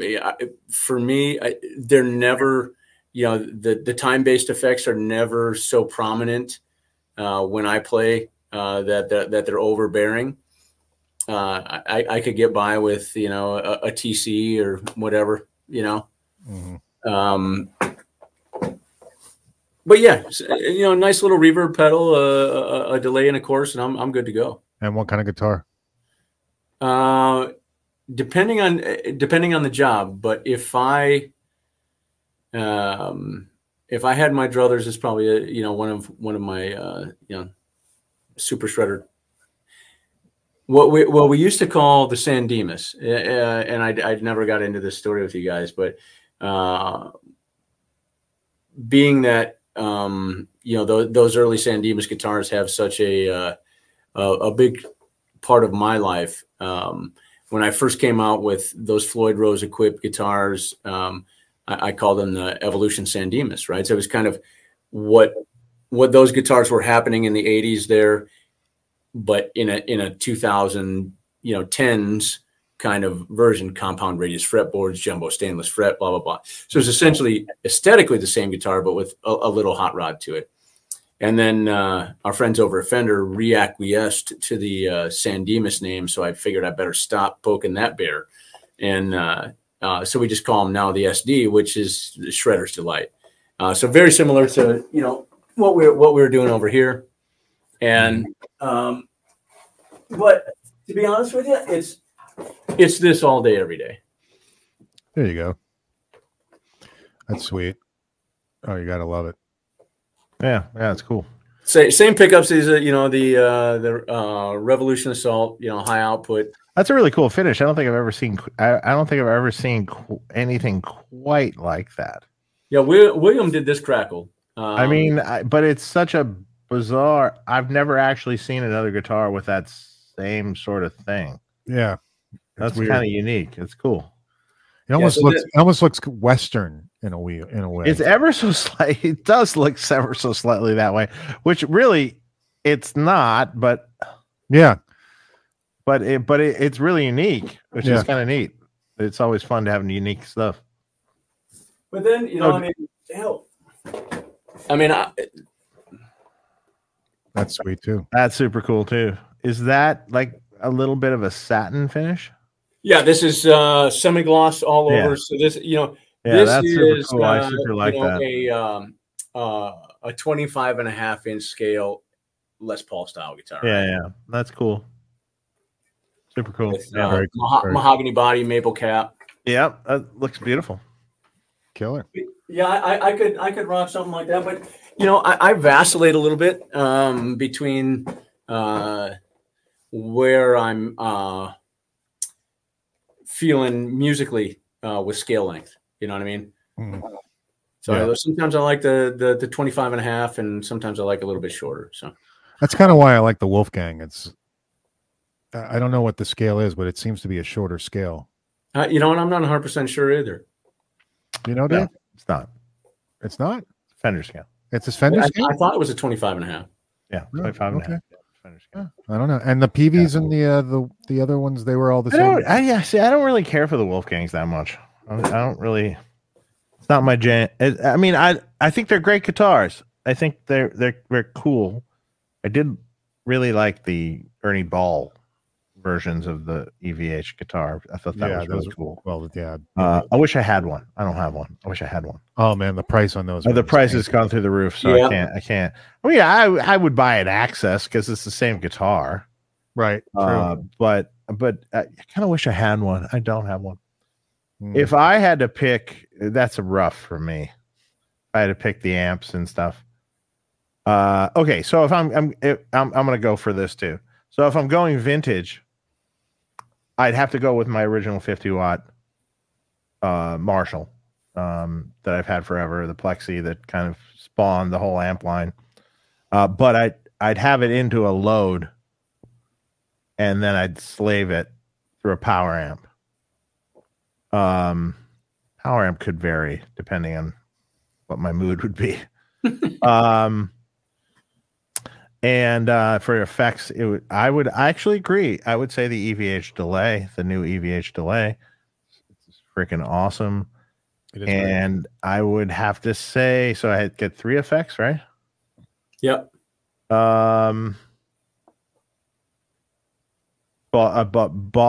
Old Boss octave pedal and my old Boss Phase 45 pedal. There you go. If I had to pick newer amps, I would do the Jakey Lee 100. All right. With the same effects. Okay. Telly Man has a question for you. Do you have a showroom in Carlsbad? We do. I'm actually sitting in it. Okay, cool. Yeah, so we don't do like sales or anything out here. It's a manufacturing facility. But we do have a demo room. So most all of the pictures you see that are in here, Josh does a miraculous job of making this room look much freaking cooler than it is.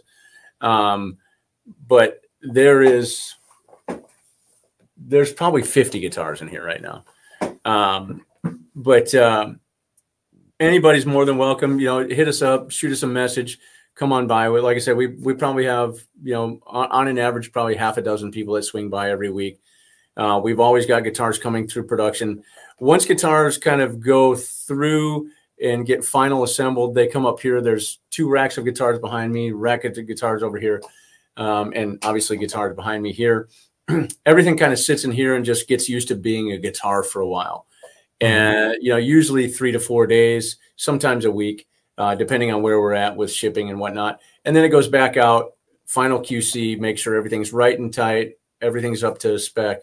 If anything needs to be addressed, we'll take care of it then, and then it goes in the box and shipped.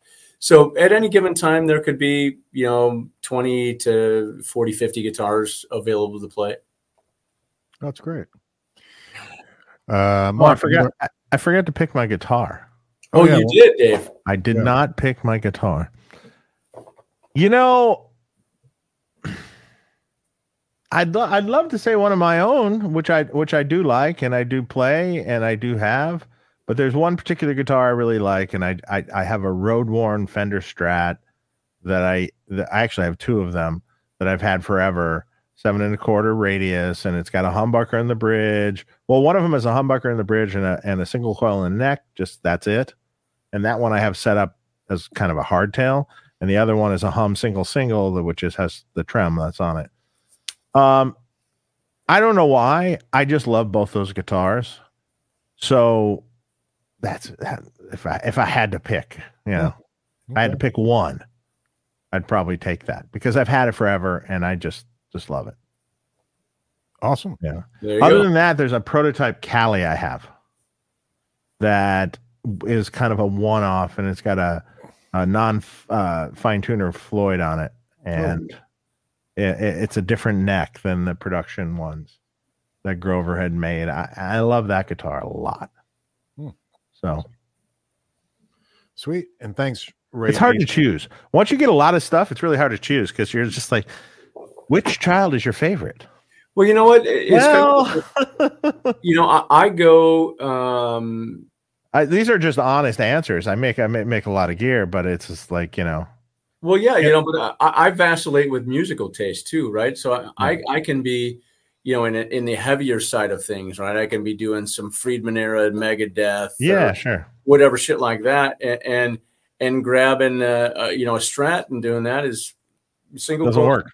Not going to do it, right? No, I agree totally, and like also I'd be in that mood too, which is why I have multiple guitars. See, exactly. This is why you have multiple amps. I mean, over here, I have a vintage high watt, I have a vintage Bandmaster, and I have my Dirty Shirley, and I have a Jose, and I have the Bandmaster. In the other room, I have a small box, and I have a B100 here, and I have. Yeah, no, I get it. And all of them are great. The addiction is real. Hard to nail it down. But, if I just had to pick one thing, I guess it was the amp that spawned the amp line. Of course. So, For sure. Dave, do you want to address anything about Friedman guitars? They're out. Yeah. They've been shipping. They're not on our website yet, which I don't exactly understand why, but we'll put them on. Okay. I really have to bring that up. Hey guys, guitars ship, but why isn't there something on the website? Yeah, that would probably be. We changed websites and we took down the old stuff and was going to put up new stuff, and then it just somehow stalled. So I guess I'm going to have to. The web thing is just prod that along. Yeah, it's a constant changing. You're constantly like, you put up the new website and then you're like, oh fuck, I got to tweak that. Oh shit, I got to tweak that. Oh man, I got to do that too.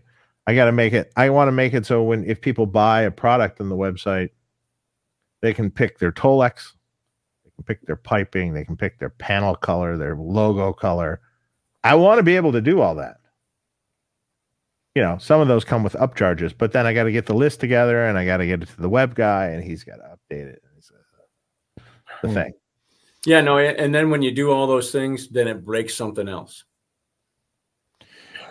I'm sorry to hear that if you can't get the super chats out. Yeah, I just other people are doing it somehow. Yeah, I'm not sure. Mark Robinson became aware of Iconic a few weeks ago from a friend's Facebook post. I only live just around the corner from them. Scotty invited me to check out the showroom and workshop. Need to arrange a time for that. Cool. Mark, hit us up, man. Scotty's one of my dearest friends. Scotty is head of the finishing department, and Scotty is one of our oldest artist endorsements. Scott is a San Diego legend, played in a popular band back in the day called the Mud Sharks. Just knows every cat, from here to LA. Great guy, and has made his living playing music since I've known him, and way before. And when we decided to kind of ramp this thing up a little bit, I threw on my Facebook. I'm like, hey, I'm looking for some guys that have some skills, because I'm sure you guys are aware there are a lot of people out there who don't know which end of a wrench to use and things like that. And Scott replied, he says, hey, I've done some things in my life that I think might be valuable. He was already a great dude. We were already really good friends, already an Iconic endorsed artist. And that was a little over 2 years ago, and the rest is history. So if you know Scott, either hit him up or shoot me a message via Instagram or smoke signal or email, whatever. We pretty much answered everything. And come on by. We'd love to have you by. Awesome. We'll have to try the smoke signal and see if you actually answer that. Yes. It's got to be weed smoke, though. Yeah, then we'll definitely and come you'll by. just think you answered it. Right? I answered Dave. He's good to go. L. Scott music, but no Freeman guitars on Sweetwater. I I just checked there. don't think they have anything right now. But there's a whole bunch of other dealers that have just gotten a ton of stuff. Look around. Yeah, go on Reverb. You can probably see. Yeah, just do a search in Google. Yeah, you'll come up with ones. Let's see. Have you tried rewording your question? YouTube can be fickle. Oh, interesting. Let's see. All right. Well, I think we've gotten to all the questions. Yeah. Kevin, I really appreciate you coming on the show, getting to know you, and get the chance to meet you. Well, I thank you guys for having me, for sure. You're going to be a lot poorer soon, Mark. Yeah, I'd love. Well, I gotta wait. I still have you're sending me the Jakey Lee amp, right? Oh yeah. So yeah, I still have to pay you for that. So okay. Right. Well, I can tell you right now, Mark. If we were to start, we may have talked about this a little bit yesterday. But it's kind of like a layaway plan of sorts, right? Our backlog right now is 10 to 12 months. And, so typically how we do it is a half down deposit. And then you've got whatever that time is until we get going and get the guitar done. When the off chance that we have some guitars available, we put them on our website, and then the way we have our integration for direct-to-consumer set up is this. And something that I want to talk about really quick, because I know Dave and I have had some conversations about the direct-to-consumer, and if we've got a few minutes, I just want to take it out there. Go for it. I know we've been going for 2:23 or something like that. But one of the things that is happening in the musical instrument industry right now is direct to consumer. We saw Fender kind of turn their shit on like a thief in the night, pissed a bunch of dealers off, right? Mm-hmm. Gibson kind of did it with a little bit of advanced fanfare, but still pissed dealers off, and then they opened, the Nashville store, and then Fender just opened, the big Tokyo store, and dealers are like, oh, blah, blah, blah. We've supported you over these last years. And, but the reality of it is that everybody's got one of these in their hands, and they're shopping all the time. So I think Fender and Gibson, and I've had long conversations with Bob Taylor. Taylor Guitars is now also one of the first things I said to Bob at NAMM was, "Hey Bob, how's direct to consumer going?" And he looked at me with a genuine smile on his face, and he said, "Kevin, I sold 37 guitars online last week." Now, I know what they output out of El Cajon. It's a little over 200 guitars every day. So to sell 37 guitars online in a week is literally a drop in the bucket for what their total, and between Tecate, the Mexican tailor factory, and the American tailor factory, there are over 1,000 guitars. So that's literally a drop in the bucket of guitars, right? But they're still doing it. So we've talked about doing direct to consumer, but we've also, going back to wherever an hour and a half or two in the conversation ago, we talked about, we've partnered with some really great dealers who have helped us build this brand. We don't want to just piss them off. We don't want to cast them to the wayside. So I think we've come up with a program that works pretty well. So how we're going about it is we'll continue to build guitars with some to be slated for either new dealer opportunities or dealer sales. And this is what happened. I mentioned it earlier with our Chinese distributor, TYT. We had a group of guitars. We had pictures of them. We put them on a shared drive. We shared the link. They said, we'll take them all. But what we're planning on doing is offering those out to our dealer network as in-stock guitars. Because right now, how we do it is most dealers, and I think, Dave, you guys are doing the same thing from our conversations, right? The dealers will say, hey, we'll take, whatever, 10, 12 guitars, and we want 3 of these and 4 of these and this color, that color, and blah, blah, blah, right? Well, this gives the dealer an opportunity to go and literally just shop online on our dealer portal and say, hey, we'll take this one, this one, this one, this one. They could either continue the purchase right there on the dealer portal, or call us and say, hey, we like this one, this one, this one, take that. So we're going to put them out there. But then, if our dealer network doesn't absorb those, we're still in the business of selling guitars. We're going to put those guitars out for general consumption. Mm-hmm. And that way we've offered our dealers the opportunity, and either they've, been fine or whatever the case was, and then we can move on there.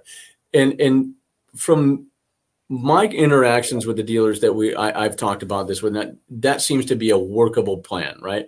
We're not stepping on those toes over there, but they understand that we're in the business of selling guitars just like they are, right? So that's kind of how that is working for us on direct to consumer. It is something that everybody in MI is considering and or doing. I think you guys are doing direct now too, Dave, right? Yeah, we do some. We do some direct, but it's not massive. We do some direct. It's not massive sales, but right. Sort of like the Bob Taylor thing compared to what he outputs. Yeah, it's not like huge, but it's the same for us. But I think the big problem that winds up happening is a dealer. I mean, we have a lot of amps. How many amps do I have in my line? I don't even know. We have a lot of amps, right? It's like, how is a dealer going to stock these? Right. All of them. It's almost impossible. It's just like for a dealer. Right. They're going to stock what the newest thing is, or what their market seems to tell them they should stock. What their metrics tell them. And then, it's just easy for us to offer it on our website, because we can build it and ship it. Yep. Done. It's just like, if you don't choose to stock it, I mean, well, you want us, what do you want us to do? But yeah. Christian Daniel, Dave, if Celestion wasn't available, what other speaker brands would you try? Certainly that would be a big problem, because to me there is no other speaker brand. So that would be a big issue. That would be rough, man. I would probably pick some versions of some Weber speakers. Maybe Weber used to make, or some Scumbag speakers would offer some of those. All of which Weber used to make Scumbag. Scumbag makes Scumbag now, but Weber makes good speakers. That's a tough one. Yeah, that is. I would. Yeah, if Celestion just decided it wouldn't be Eminence. It's not my thing. I can hear Eminence instantly. I can hear it instantly. It's not my thing. I have Fender 1960. Thanks for the super chat. And same with Christian Daniel. Thanks for the super chat. I have a Friedman Cali, Friedman Dirty Shirley Synergy module, but I can't decide on my first Friedman amp. 20-watt version. Is there a more versatile? Is one honestly get the Jake? Get the Jake E. Lee. It's going to give you everything. I think it's really versatile, and it's got the plexi channel, which is super cool. Cleans are great on that. And you know, and you can use. You don't have to use it in the high gain, the highest gain mode. You can use it in more of the 800 gain mode, which is a good versatile, crunchy channel. You know, you don't have to necessarily have it be blistering. You know, just good overall.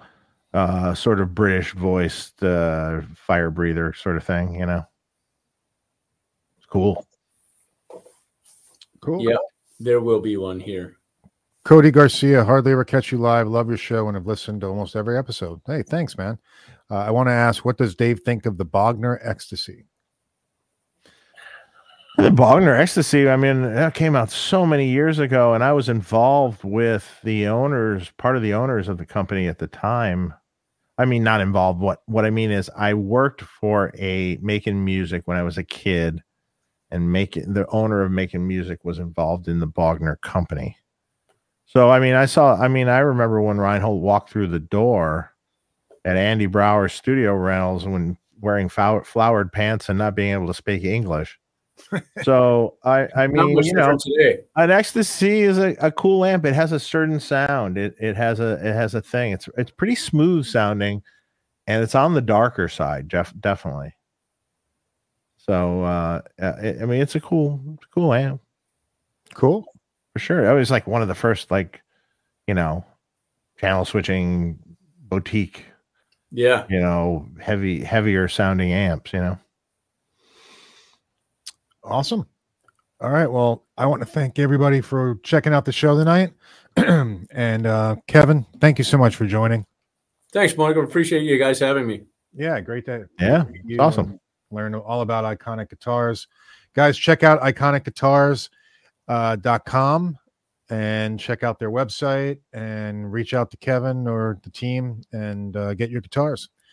All right. We do have Jason Hook on the line for coming on the show soon. So once that gets scheduled, probably in September, probably. Yeah, they said they had new music coming, or maybe slightly sooner, maybe towards the end of the month. So Jason will be on, so he can talk about his own rig. Yep. And then we'll have another Ask Dave, and we'll throw Ask Dave in there, and you can ask me. Oh, I don't know, whatever the hell you want to ask me, I guess. And that's it. So check out Fixed Pedal Boards. Hit subscribe, guys.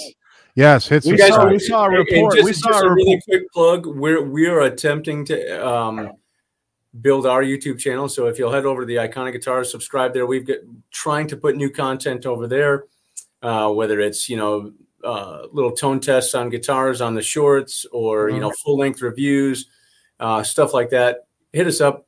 We'd like to get over 1,000 subscribers here pretty soon. So awesome. Yeah. I'll put a link to that in the description of the video. Thanks, Mark. Appreciate it, dude. No awesome. Problem. Yeah. So subscribe, because it's the number of viewers that watch our show is immense compared to the number of subscribers. It really is. And you never know. There might be some contests in the future where you have to be subscribed and stuff. So you should definitely go and just hit the button. Yep. It's not hard. Click. Hit the bell too. Do it up. And then again, check out Sweetwater if you guys need to buy anything like the new Jake E. Lee amp. Yes. Use our link in the description below, and then we will, and also check out Fixed Pedal Boards. Yep, Mark's got it right there. Just read the screen. There we go. All right, guys. Have a great weekend. Kevin, hang on. All right, guys. Thanks again. Have a great hang weekend. on a minute, Kevin. Yes, sir. 1 second. Yep. Take care, everybody. Enjoy the weekend. A little later.